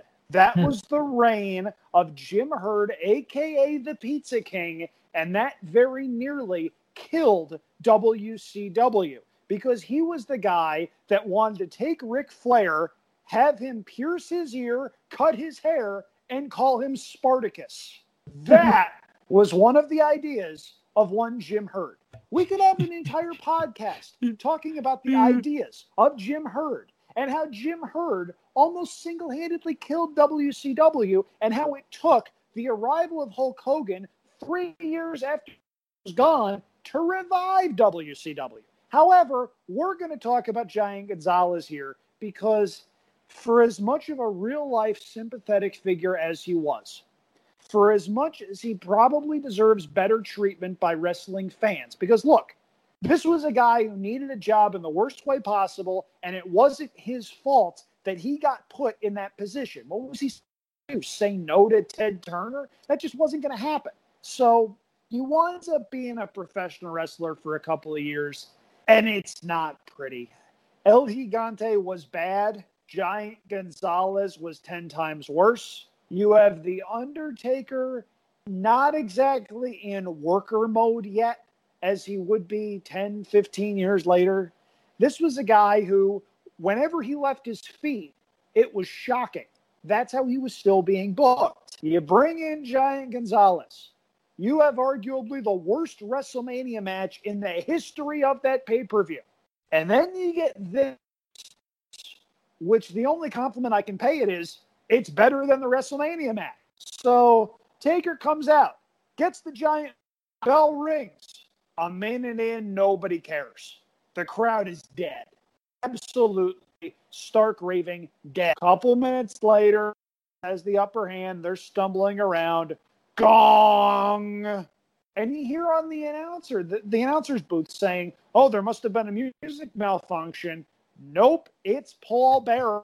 It was a huge pop. Yeah. That was fun. I enjoyed that. He comes down with the stupid wreath. He lays the stupid wreath at ringside. Harvey Whippleman takes off his stupid jacket and takes his stupid clothes. And you know what? It was stupid, but it was fun. At the very least, we finally it was like the highlight of the match, just like Darren said. Match. Yeah. And then Paul Bearer gets the urn. Taker does the sit-up. He does the one move he can do on Giant Gonzalez. Wham, bam, we're done. Thank goodness that's over. I never want to have to watch that match again. But at any rate, Gonzalez doesn't exactly get the best shake with wrestling fans. Yes, he was horrible, but when you're put in that kind of a position where you only have a certain window of time to make money off of your incredible size, I can't say I'd have handled it much differently than he did. He just got put in one horrible situation after another, and unfortunately, he did wind up dying very badly of diabetes back in 2010, so not exactly the happiest story there, but you guys are right. This feud, unwatchable. Some of the worst stuff Undertaker ever did. Yeah, it's just unfortunate here. Giant Gonzalez and The Undertaker. This is done, at least. Joe is backstage with Yokozuna, Jim Cornette, and Mr. Fuji. And Cornette says, let me tell you something, hatchet head. You need to sit down, take a Valium, and just listen to what I've got to say. And then Jim goes off on a rant. It was a pretty good promo, though. He talks about how the Heavenly Bodies got ripped off, and then he changes the topic to Yokozuna. And what I like what they did here production-wise, as Jim was talking about Yokozuna, they get the close-up of Yoko's stare in his face, which made him look imposing and evil. And then they widen the shot back, and Jim continues cutting the Good Hill promo on Lex. He says, the last thing you're going to hear tonight is Yoko saying, and then Yoko says, Bonsai! So, yeah, not bad. I mean, basic heel Cornette promo stuff, but it was solid, pretty good. And then DZ, you know what? This next match was fine. I didn't have a problem with the Smoking Guns, Tatanka versus Bam Bam and the Head Shrinkers. There was a 6-man tag. These guys can all work pretty well. And it was, you know, exactly what you would expect from a 6-man tag like this. In and out pretty quick early. Then there's a spot for about 5 minutes. The heels isolate one of the baby faces. They start to slow it down. Then you're going to get the spots where everybody's in the ring and things go crazy. And it's, you know, you get the 3-on-1 with, you know, with the heels working on the baby face. And the crowd was hot for this. It was fine. And I think, Darren, what ends up happening is this match is okay. It feels like incredible because what it comes after. It comes after the Borga, Marty Jannetty, and then it comes after Undertaker, Giant Gonzalez. So you've got about 20 minutes of absolute crap. And even right before that, you've got the Lawler Brett stuff, which isn't like an in-ring classic. It's just more about storyline moving forward. So you got a lot of crap leading up to this. And then you got this match where, it's actually a match where guys are working, moving, can do legitimate moves, tagging in and out, and it's just, you know, to me, average to above average 6-man tag match. Yeah, I don't know if it was just because of its placement in the card and what it was surrounded by. For my money, I actually thought this was the best wrestling match of the card. It might have been. It might have been. Yeah, I had a lot of fun with this. And listen, like I said, it could be because of what it was surrounded by.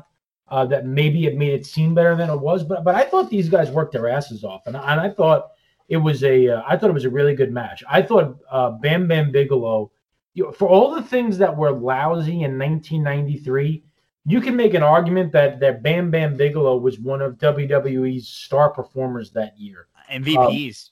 Yeah, I really thought his run at King of the Ring was excellent. His match with Brett, I thought, was fantastic in the King of the Ring final.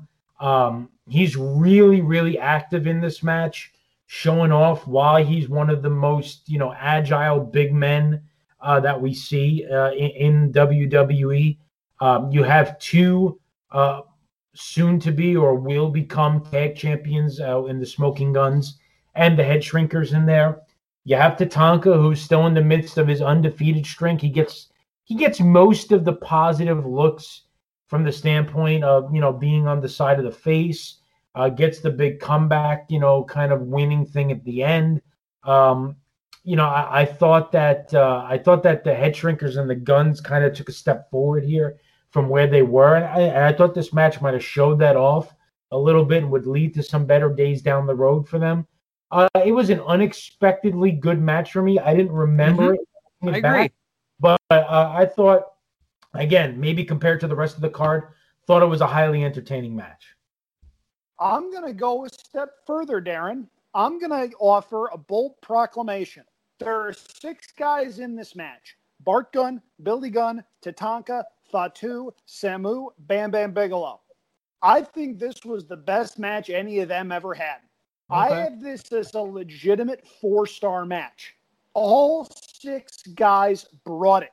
Bam Bam is flying around the ring. He's a legit 350 pounds, and he's flying out there like he's 210, 220. He takes a backdrop early in the match. He takes a couple of really cool bumps into the ring post. They do a triple headbutt spot off the top turnbuckle that misses. Tatanka winds up getting the roll-up. There's a fantastic spot where Bart Gunn tries to ram Fatu's head into the canvas, except one problem, wrestling history experts. You can't hit a Samoan in the head. Nope. So that backfires hysterically. Fatu springs up and hits a clothesline. Bart does the flip cell for it. I loved this match. And maybe some of me loving this match as opposed to really liking it is because the back half of this card is so lousy. But on its own, I still think this is a legitimate 4-star match, and I'd be hard-pressed to find anything else that any of the other 6 guys ever did. Bam Bam had a couple of 3.5-star matches with Brett that were at least somewhat close. He had the match with Lawrence Taylor that was way better than it had any right to be, but I still stand by it. This was a really good 6-man match. For me, it was the highlight of the card, and it wound up soothing some ills from the 2 previous matches. Unfortunately, the booking of the last one would sort of take the Band-Aid, rip it off, and pour salt into the wound. At this time, for about, late 80s till mid 90s, WWF did a really good job with situations like this where we had seen and we were going to see this really long Tatanka Bam Bam, feud. And we saw a bunch of Tatanka Bam Bam matches.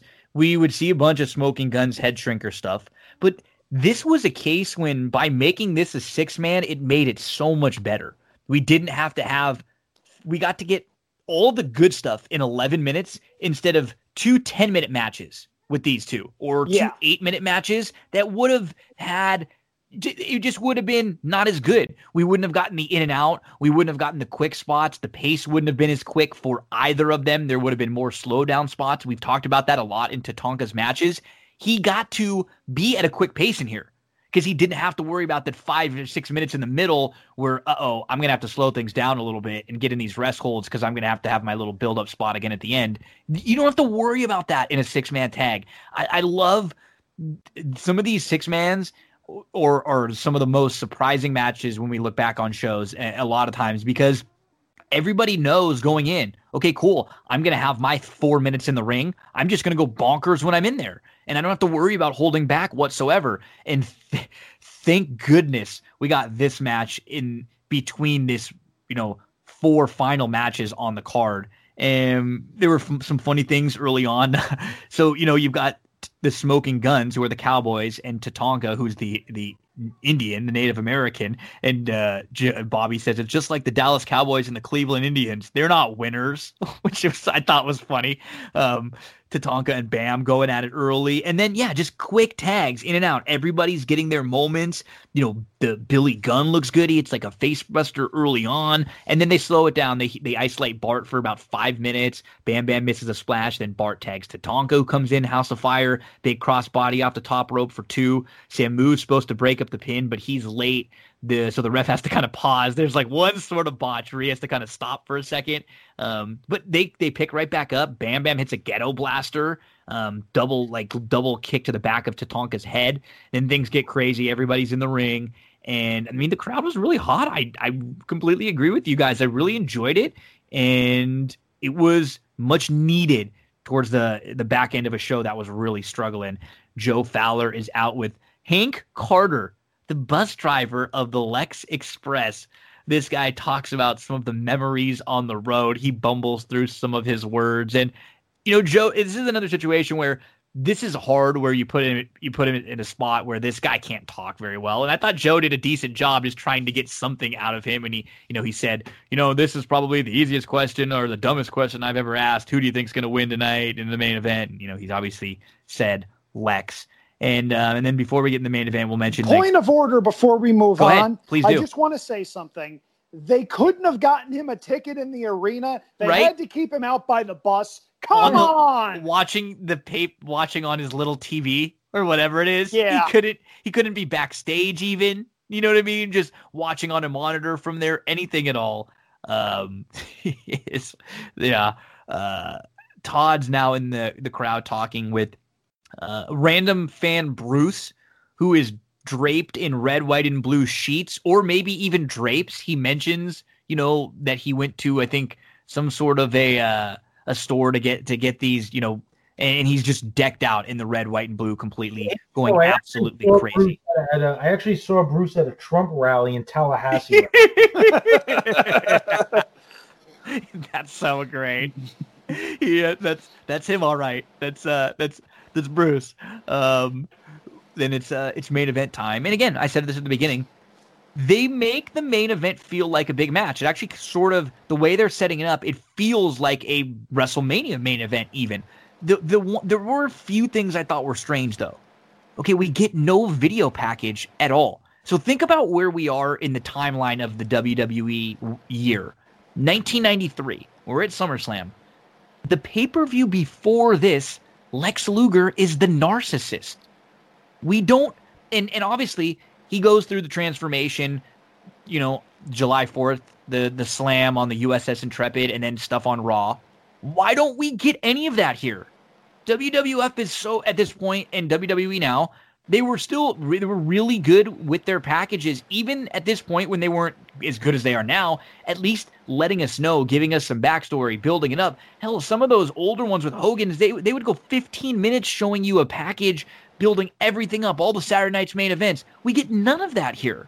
Could you imagine if you were just somebody who was watching pay-per-views and the month or 2 months before, you're watching the narcissist get eliminated in the first round of the King of the Ring in a time limit draw, and then this is the guy in the main event here? We get none of how he transforms, which we get that video package after, which is bizarre. Why don't we get that video package of him doing the Lex Express on the road right now? Right now. This is when it's supposed to be. Did somebody forget to push play? Right? I mean, really, it was almost like, what? Where is the part of him slamming Yoko on the 4th? How he became Mr. Babyface USA?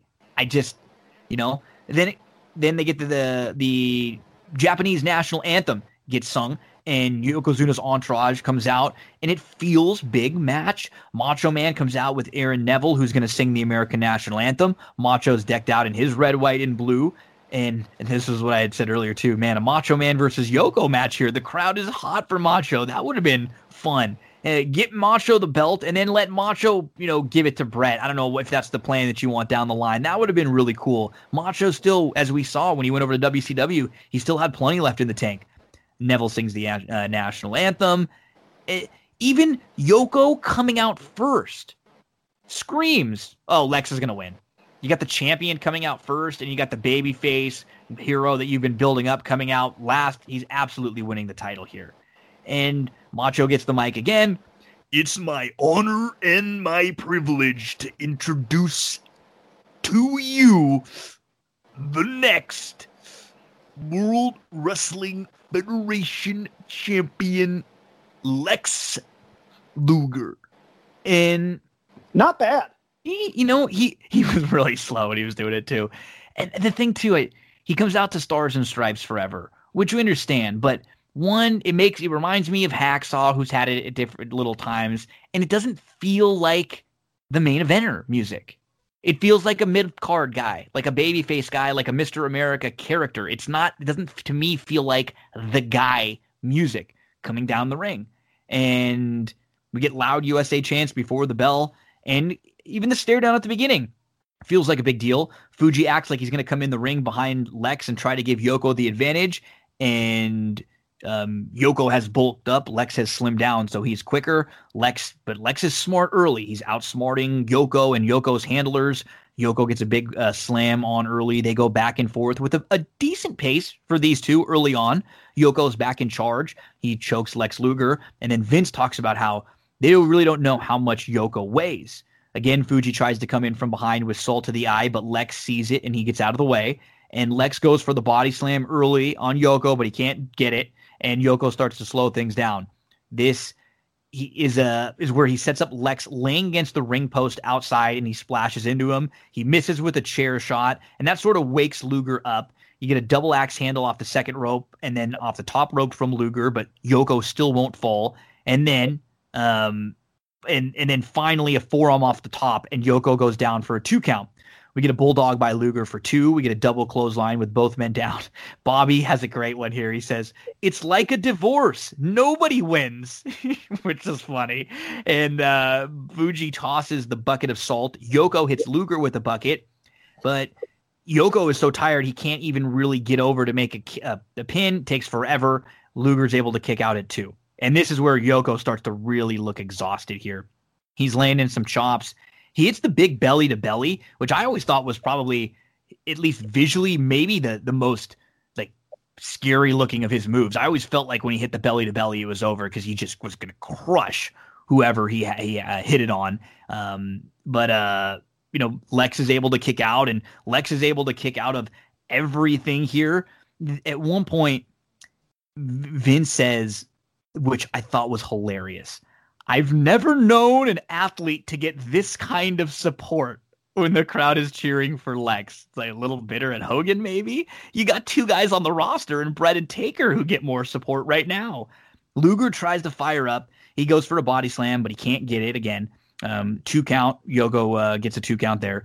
And then Yoko pulls Lex over to the corner for the bonsai drop, but Lex moves, and Yoko is in big trouble here. A little more back and forth. Yoko bites him, but Lex is able to move out of the way of a splash.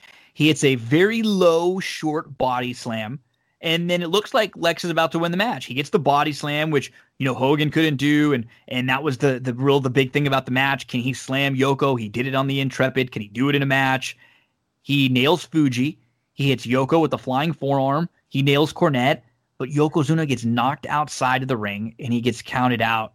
And then, Darren, what we get here with the bell ringing, the music playing, and the Steiners and Tatanka coming out to celebrate. Macho Man's in the mix. They put Lex Luger on their shoulders. They're waving the flag as balloons drop down. And Vince McMahon says, as if he's won the title, "When Lex Luger gets his rematch, he will be WWF champ." But he's saying it like he's already won, which is like, why didn't he just win here? And this is just what happens after this, which is, I think, what they did for the Coliseum video exclusive. They're going from, Lex celebrating, not with the title, because he didn't win the title. He won by countout. They go to this package that should have been a package before the match, where they're showing him on the road, interacting with all these kids, what a great guy he is, his family sleeping with him on the bus and all this stuff. And at the beginning we get military, JFK, Mount Rushmore, and they've even got footage, clips of the match spliced in here. Darren, this just felt so. We've talked about how they screwed over Lex. I'm not the biggest Luger fan, but this right here, this guy had no shot after this. He had no shot. I mean, looking back on this, how it appears, based on the fact that everything around and in this match, other than the finish, tells you that Lex Luger is going to win the title. And what it looks to me is that they literally did everything to that point, except instead of him hitting him with the forearm and getting the pin for the win, they changed it to he's hitting him with the forearm and he fell out of the ring for the countout win. That's probably literally all they did here, which speaks to the point. Everything here tells you that Vince changed his mind at the last possible moment. That this was supposed to be a Lex Luger coronation, that he was supposed to win the title, and when Vince had decided that wasn't going to happen, they just said, to hell with it all. We have too much stuff already planned for what's supposed to happen. Just leave it all and we'll do our best to figure it out. That's pretty much what happens here.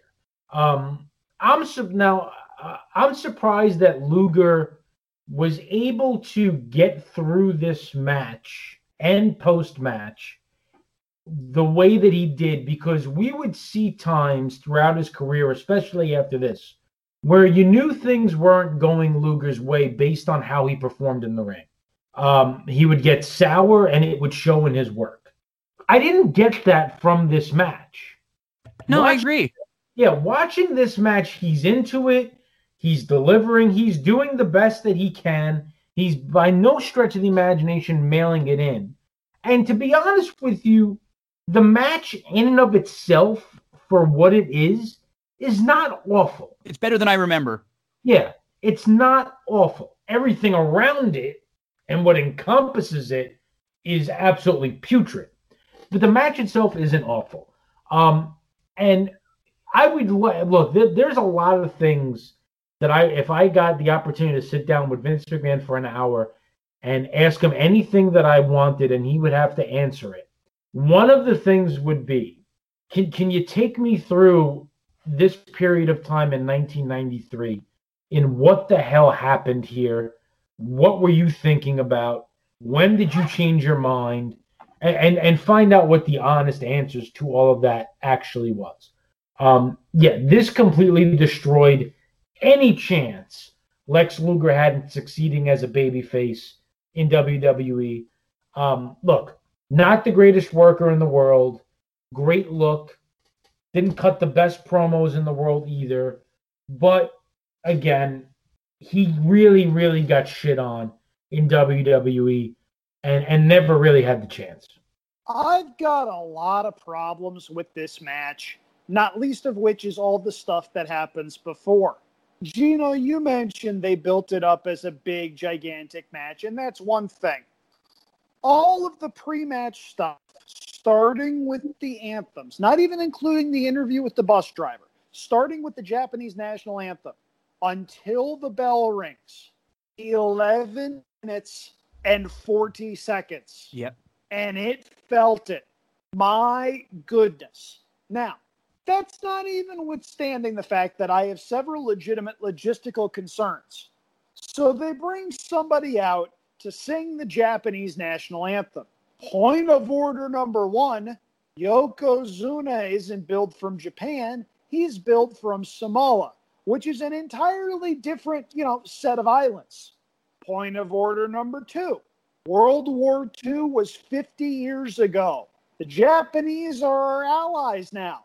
Can we maybe get this straight? So they bring Luger out to the Sousa March, Stars and Stripes Forever. He gets a pop. It's not a big pop. It's an upper mid-card pop. It's not this is the successor to Hulk Hogan pop. This is new. There's been no build. This is like immediately happened too. It doesn't you know what I mean? They didn't get this marinate at all. Yep. So they start the match. And immediately Vince goes, oh, Yokozuna has bulked up for this matchup. No, he hasn't. He's always been fat. And that's my thing with Yoko. Look, if you're going to build him as a monster heel, as a special attraction, whatever, that's fine. I understand it. I know that there are certain things he brings to the table. Bonsai drops a cool finishing move. Fine. If you're going to put a guy like that on and run with him for 9 effing months, you have to have more than he's fat in order for me to care. I don't care at all whatsoever about anything Yokozuna does in the ring. There is no reason for me to. He's just a big fat guy who drops and lands on his big rear end from the second rope, and apparently that's devastating. I think we've broken I've never gotten him. And you haven't broken me yet. If you didn't break me with the technical mishap earlier and Darren acting like he was on Quaid, according to my headset here, and me cutting a ridiculous promo with nothing being recorded, then you're not going to break me now. Do not get me upset. You will not like me when I'm upset. I'm not upset. When I'm upset, you'll know it. Goose Fraba. Deep breath, deep breath. Now, the rest of this match is what it is. It's fine. I think there are a lot of comparisons to be made to the Triple H Roman Reigns match from WrestleMania a couple of years ago. The match itself is not the most offensive thing here. The most offensive thing here is the crowd wants none of this, especially once we get to the ending. The ending, by the way, and I know Darren will love this. Gino, have you started watching The West Wing yet? I am in almost to season 3. I am flying. Wow! Yep. So flying. Here's the thing. I'm happy you said that because you'll get this reference. There's an episode late in season 1 called Let Bartlett Be Bartlett. And the cold open has him giving a speech that has been moved from a very scenic outdoor location. To this magnificent vista. Yes, precisely. He gives that speech inside a ballroom because the speechwriters didn't revise the language in time before he got on the stage.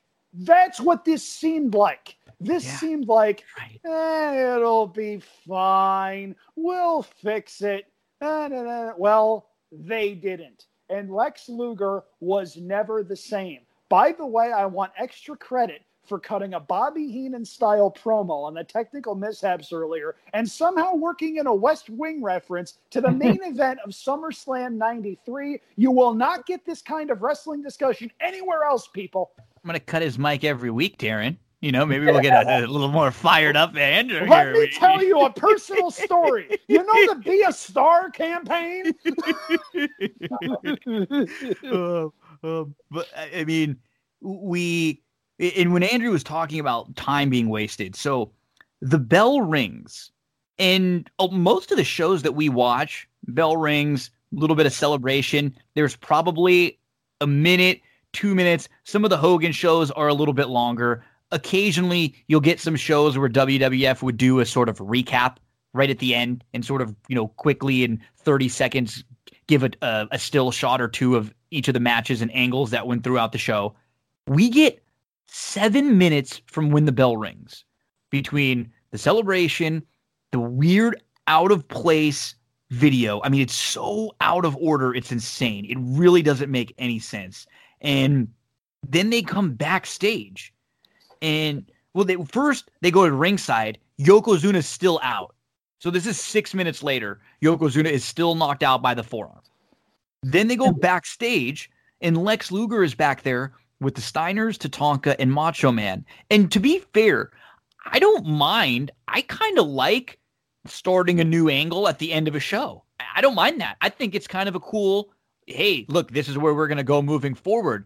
This guy didn't win yet. Like, he's still got unfinished business with Yokozuna, obviously. Like, what are we doing here? I mean, and they're still celebrating backstage like he won the title.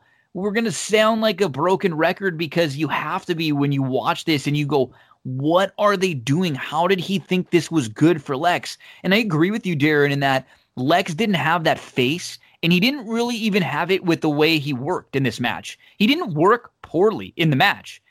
You're just never going to get anything great from these two. And I think Lex was probably in his head going, okay, this is the very beginning of this character for me. I don't really have any reason not to believe Vince. He's made me into a main eventer so far. He says he's going to give me the title, and this guy is going to be, look, he put me on this Lex Express. We're doing all this thing. Sure, he's going to do it. I don't. So I'm going to be a good soldier here, and then, in 2 months at Survivor Series, I'll probably win the title.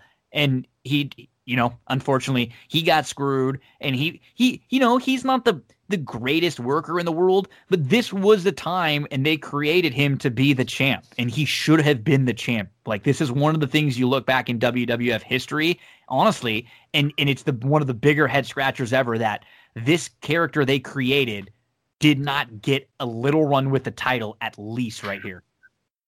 Yeah, I mean, if you think about like how everything, got botched up here. I mean, from Hogan not wanting to drop the belt to Bret, so you get 9 months of Yoko mismanaging their heels. You get this nonsense. The Survivor Series show leaves a lot to be desired. Then you get into 94, and you get the two of them winning the Rumble at the same time. Then you have to watch Yokozuna wrestle twice at WrestleMania 10, which is a great show. But, that show, I mean, that Bret Owen match could have been for the title. You could have had Bret Luger for the title, which would have been a cool match to have in the annals of wrestling history.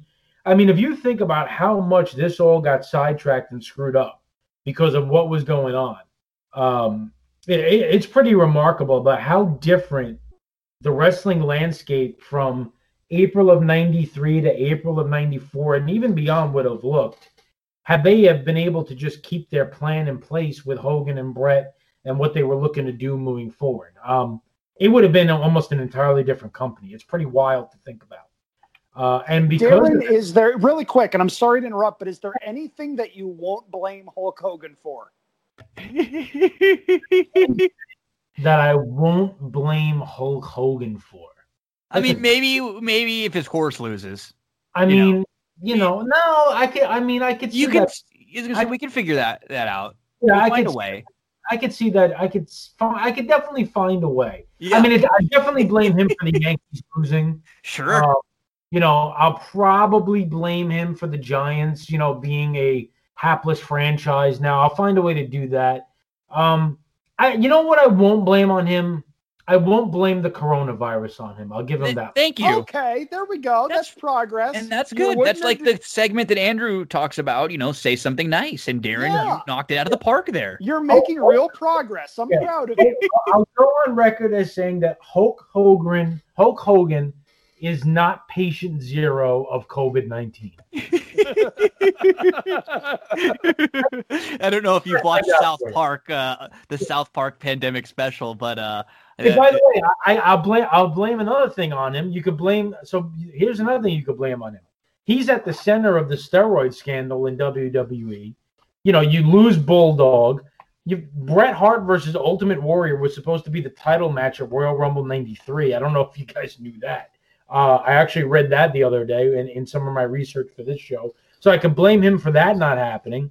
I could blame him for being this kind of like skinny version of himself in the spring of '93. And to be honest with you, if you watch this show, and I don't really remember it, but looking back, Luger looks like he's like 25 pounds light here, doesn't he? He does, yeah. A little bit, yeah. And they mention that, which is funny, because they're doing a lot of things to take shots at Hulk Hogan. You could tell Vince, he even says at the King of the Ring match, they say the same thing about Hogan, that Hogan slimmed down to try to be quicker against Yoko, and it obviously doesn't work for Hogan, but the slimming down does work for Lex. I mean, I guess he wins the match, but he doesn't win the title. And it's unfortunate because this, you look at the players on this show and you go, okay, well, if we could move around, Bret, Undertaker, Shawn Michaels, Mr. Perfect, and just kind of slot them into different places, it could be a pretty good show. It just, nothing really worked. And this is one of the shows where, I mean, we've had shows with really, really bad stuff, but I don't know if we've had a show like this where it might have been that 6-man tag that's the best match on the show. It really might have. This is probably one of the lower ceiling shows as far as like best match of the show that we've had to deal with so far. Yeah, I completely agree. Look, like I said, I picked this show because there's a lot of political stuff going on behind the scenes. It's a very strange time from WWE. It's an important time from WWE. It's a transitional time for WWE, and we can't pretend like 1993 didn't happen. So at some point we have to, kind of, if we're going to go through all these shows, we have to review this and talk about it. But yeah, it is an absolutely garbage show. I can't say definitively it's the worst SummerSlam of all time. I would need to go back and watch them. But I will say this, Andrew, off the top of my head, I can't think of one that was worse. Yeah, I would agree with that for sure. And it's not like there wasn't good stuff on here. I love the 6-man match. I will unabashedly say that. That's a 12-minute match that I think you could watch 5 different times and come away with 5 different things that you've seen that you really like about it. That's a genuinely good match. You get a good Steiner Brothers match. Okay, that's good. You get a decent opener with Ted DiBiase and Razor Ramon. Okay, that's good. You get 1, 2, 3 Kid flying around for 5 minutes. That's pretty good. But it goes back to what I said at the top of the show. Basically, what you get here is a tight hour 30, hour 45 show that gets stretched out to almost 3 hours, and needlessly so, with all of the nonsense that WWF insisted on putting in here. You had the Brett stuff that went on for 10 or 12 minutes longer than it could have. You had the stuff before the main event that lasted almost 12 freaking minutes because we really needed 2 national anthems and big entrances and whatnot for the match that we wound up getting. No. I mean, maybe an hour and a half is a little unrealistic, but you're telling me they couldn't have done that in a tight 2 hours? I mean, this was a tough watch. And there were a couple of matches that were fun, but wrestling's supposed to be fun from start to finish, and this just wasn't. This was probably, of everything that we've watched so far, dating back to when we first started doing this, this was probably the toughest watch that I have had from start to finish. Okay, well, I think I'm going to give you an easier watch. Thank you. Next week coming up. It was between 2, but I'm going to leave I'll tell you the one I didn't pick because I will pick it eventually, or Andrew will. Is Bash at the Beach '96. I mean, okay. That's an inevitable one that we're going to get to with the NWO, Hogan, everything happening there. But I wanted to go to one that I thought maybe would have a little bit better work rate, and this is me personally, one of my absolute favorite pay-per-views of all time. And this is probably one of the more recent ones that we've gone to. We're going to go to 2011, and we're going to go to Money in the Bank. Oh, CM Punk in Chicago. We got CM Punk, John Cena. We've got a really good Christian Randy Orton match for the World Heavyweight Championship in there. We've got the Money in the Bank matches. Daniel Bryan, Cody Rhodes, Heath Slater, Justin Gabriel, Kane, Sin Cara, Sheamus, and Barrett in one. The other one is Del Rio, Riley, Evan Bourne, Jack Swagger, Kofi, The Miz, R-Truth, Mysterio. And there's a really fun Mark Henry Big Show match on the card too. So this isn't going to be 10 matches, but we're going to have a couple that are long, that are good quality, that are important. This is one of the, of the last, 2020 now, of the last decade. If you're making a list of the biggest matches of the decade, this has to be on any top 5 list if you're talking WWE. Nice. I'm looking forward to that. Yeah, I've actually seen like a few articles when they've ranked the top pay-per-views and stuff like that. I've actually seen this in the top 3 sometimes. It's great. It is great. It's a damn good show. A lot of stuff. I mean, look, what Punk was doing back then was not seen before. And look, while we knew, what was scripted in WWE, they did such a good job where they had you thinking that, maybe there was really some shit going on where Punk was really trying to screw Vince over, and he convinced Vince to let him win the match, and he was just going to take off with the belt and show up somewhere else the next day. Like, there was some wild stuff going on behind the scenes back then too. Yeah, that's going to be so much fun. I'm looking forward to that. I mean, that crowd wanted Cena not just to lose, but to be killed. That was something that WWE has tried to recreate a lot in the past 9 years, that kind of atmosphere. And I honestly can't tell you that they did it. It's just a shame that they wasted the summer of Punk with the angle they wound up running later that year where Cash texted himself. Yeah. Yeah, and which is cool. We'll have a ton to talk about leading up to this and the things that happen after this. So Money in the Bank 2011 is our next project, and we'll be talking about that one next week. Darren, let us know what's going on with you rest of the week into the weekend, and where can we follow you? And then Andrew, close us out. Well, before I say that, just a quick question. So you said you're flying through it. What is your early take on the West Wing? Oh my God. The thing about it is, one of the reasons why I don't think I had watched it so far was in my head, I had a completely wrong idea of what the show was. I thought it was much more of a like NCIS sort of serious political show, and not at all the great. I mean, like any good show, it's based on the characters, right? You could take these group of characters that are built, take them out of the White House, put them in a different spot, and the characters are what make the show. Obviously, the setting of the White House is what's cool too, but the writing is great. It's funny. I love it. I like you like what all of the characters too. In a world of where in TV nowadays, there's so many shows where they make these characters, and there's shows all the time, even shows like Succession or them, which are very good shows. It's like you look around, who the hell am I supposed to like?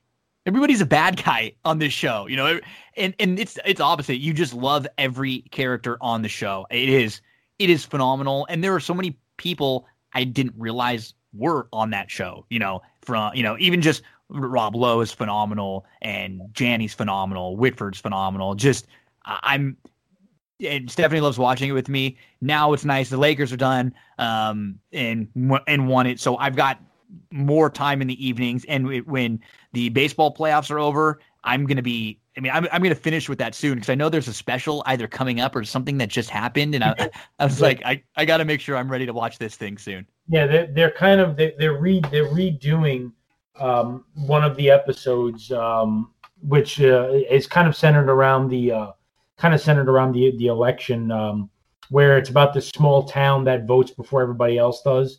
And they're kind of redoing it in like a play kind of setting. So it's gonna be really cool to watch. But you said you're up to season 3. I think I'm the very end of season 2, almost into season 3. So yeah, I've gotten through them real quick, and there's definitely been some nights where I'm up 2 hours later than I should have, because I got caught watching 3 more episodes or whatever. Yeah. Andrew, season 2 from like 17 people through 2 cathedrals. In my money, 2 cathedrals is probably the best episode in the history of the show.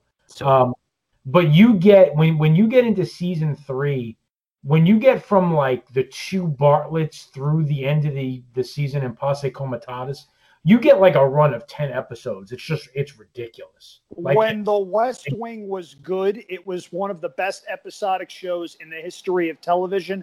I'd go back a little further in season 2, because the Stackhouse Filibuster is one of my favorite episodes of its entire run. I think that was an episode or 2 before 17 people, and that's just a perfect balance. Yep, the one right before it. Yeah. So now when you get through all this, Gino, we have to do a West Wing. 100%. And I appreciate the assist on this, because I trust both of your opinions so much that having heard you talk about it so highly, I figured, okay, I got to give it a few. And I was instantly hooked, just immediately. Absolutely love it. And did not take long for me to get into. So can't wait to discuss that more with you. Andrew, do you have anything on tap for the Champagne and JD this week? Well, this week we're starting to piece it together now. We're recording this on a Tuesday night. We'll be recording Champagne and JD on Thursday. The big thing this week is actually down under in Australia, as they are going to be looking at the Everest, which is their version of the Pegasus World Cup. Everybody ponies up an outrageous amount of money for some of the slots. It's a turf sprint down there. So we'll be taking a good look at that. We've started looking at some of our guests this week. Unfortunately, we had no show last week, and I'll dive in a little bit because you guys will appreciate this. Between my co-host falling ill last week, thankfully he is far better, and the guest that we had lined up doing something no guest has done to us. He ghosted us. However, I'm not going to name names on this show. I will say, though, that karma came to collect a couple days later because that trainer lost a brutal photo finish at a major track over the weekend. I'm just saying, karma comes to collect and works in very mysterious ways. I've been very lucky. I haven't had too many of those. And what's nice is that, well, I know that when I do, I've got a couple of guys off the bench that have helped me out with wrestling, with horse racing, breaking big races down, any other sports you want to talk about. Two of my best buds, Darren Zocali, Andrew Champagne. It was a lot of fun talking with you again. It's funny. It felt like it's been 3 weeks, I think, since we did a wrestling show. And after doing them so often, even some weeks where we did two, when there was not a whole lot going on, it was fun to get back at talking with you again. And I look forward to watching Money in the Bank. In New York right now, between the Yankees being out, the Giants and the Jets being a combined 0-10, Le'Veon Bell getting cut today. Thankfully, I'm a Giant fan. But anyway, there's nothing going on in New York right now. So I have nothing to watch. I can't watch the Rays versus the Astros. Like, anything you need me to talk about, believe me, I got nothing but time. Love it. I'm going to milk you on that too. And I always do with you, Andrew. Thanks again so much, guys. And I look forward to talking to you about Money in the Bank next week. So Darren Zocali, Andrew Champagne, like always here, talking on an old wrestling rewatch on That's What G Said. Don't go anywhere, folks. We'll take a quick break, but plenty more where that came from. A big thank you to Andrew, to Darren for talking some wrestling there with us. Love that old wrestling rewatch. And don't forget about our next one, Money in the Bank 2011. So again, thanks to this week's guest, Alex Regla, talking Lakers, Andrew and Darren. Next week coming up, that Lakers celebration show. If you want to be a part of it, let me know. Reach out. If you want to share some of your thoughts, your memories, your jubilation over the Lakers title win, we'll continue on with the NFL coverage. We will discuss what's happening in the MLB World Series. We will know what the World Series looks like. Come on, Dodgers. Come on, Dodgers. College football. We'll start getting into college football a little bit more as NBA now and baseball will be winding down, and racing, the Breeders' Cup, only a few weeks away. So like always, we'll have tons of racing coverage. The Mandalorian's going to start soon, so I'm going to be recapping episodes of Mandalorian. When that starts in a few weeks, we're going to get back into a couple different TV shows that we'll be recapping. So much to look forward to on That's What G Said. And again, thank you to our sponsors, Thrive Fantasy, promo code GINO will get you that instant bonus when you deposit at least $20. Old Smoke Clothing, promo code GINO there will get you free shipping on your order. SarahCandles.com, all natural soy wax candles, promo code GINO, 10% off your purchase. Cindy Carava, full service realtor. If you need anything going on in the world of real estate, make sure to contact her. And then over at Stable Duel, those daily horse racing contests. If you have any questions about Stable Duel, let me know. Download that app and get involved in the big ones this weekend. That huge contest at Keeneland on Saturday with the $5,000 prize pool at a $25 entry. Folks, make sure to share the show around with your friends, and I hope you all have a great weekend. Thanks again, folks. Joey Cleveland, my good friend. Let's have that That's What G Said theme song.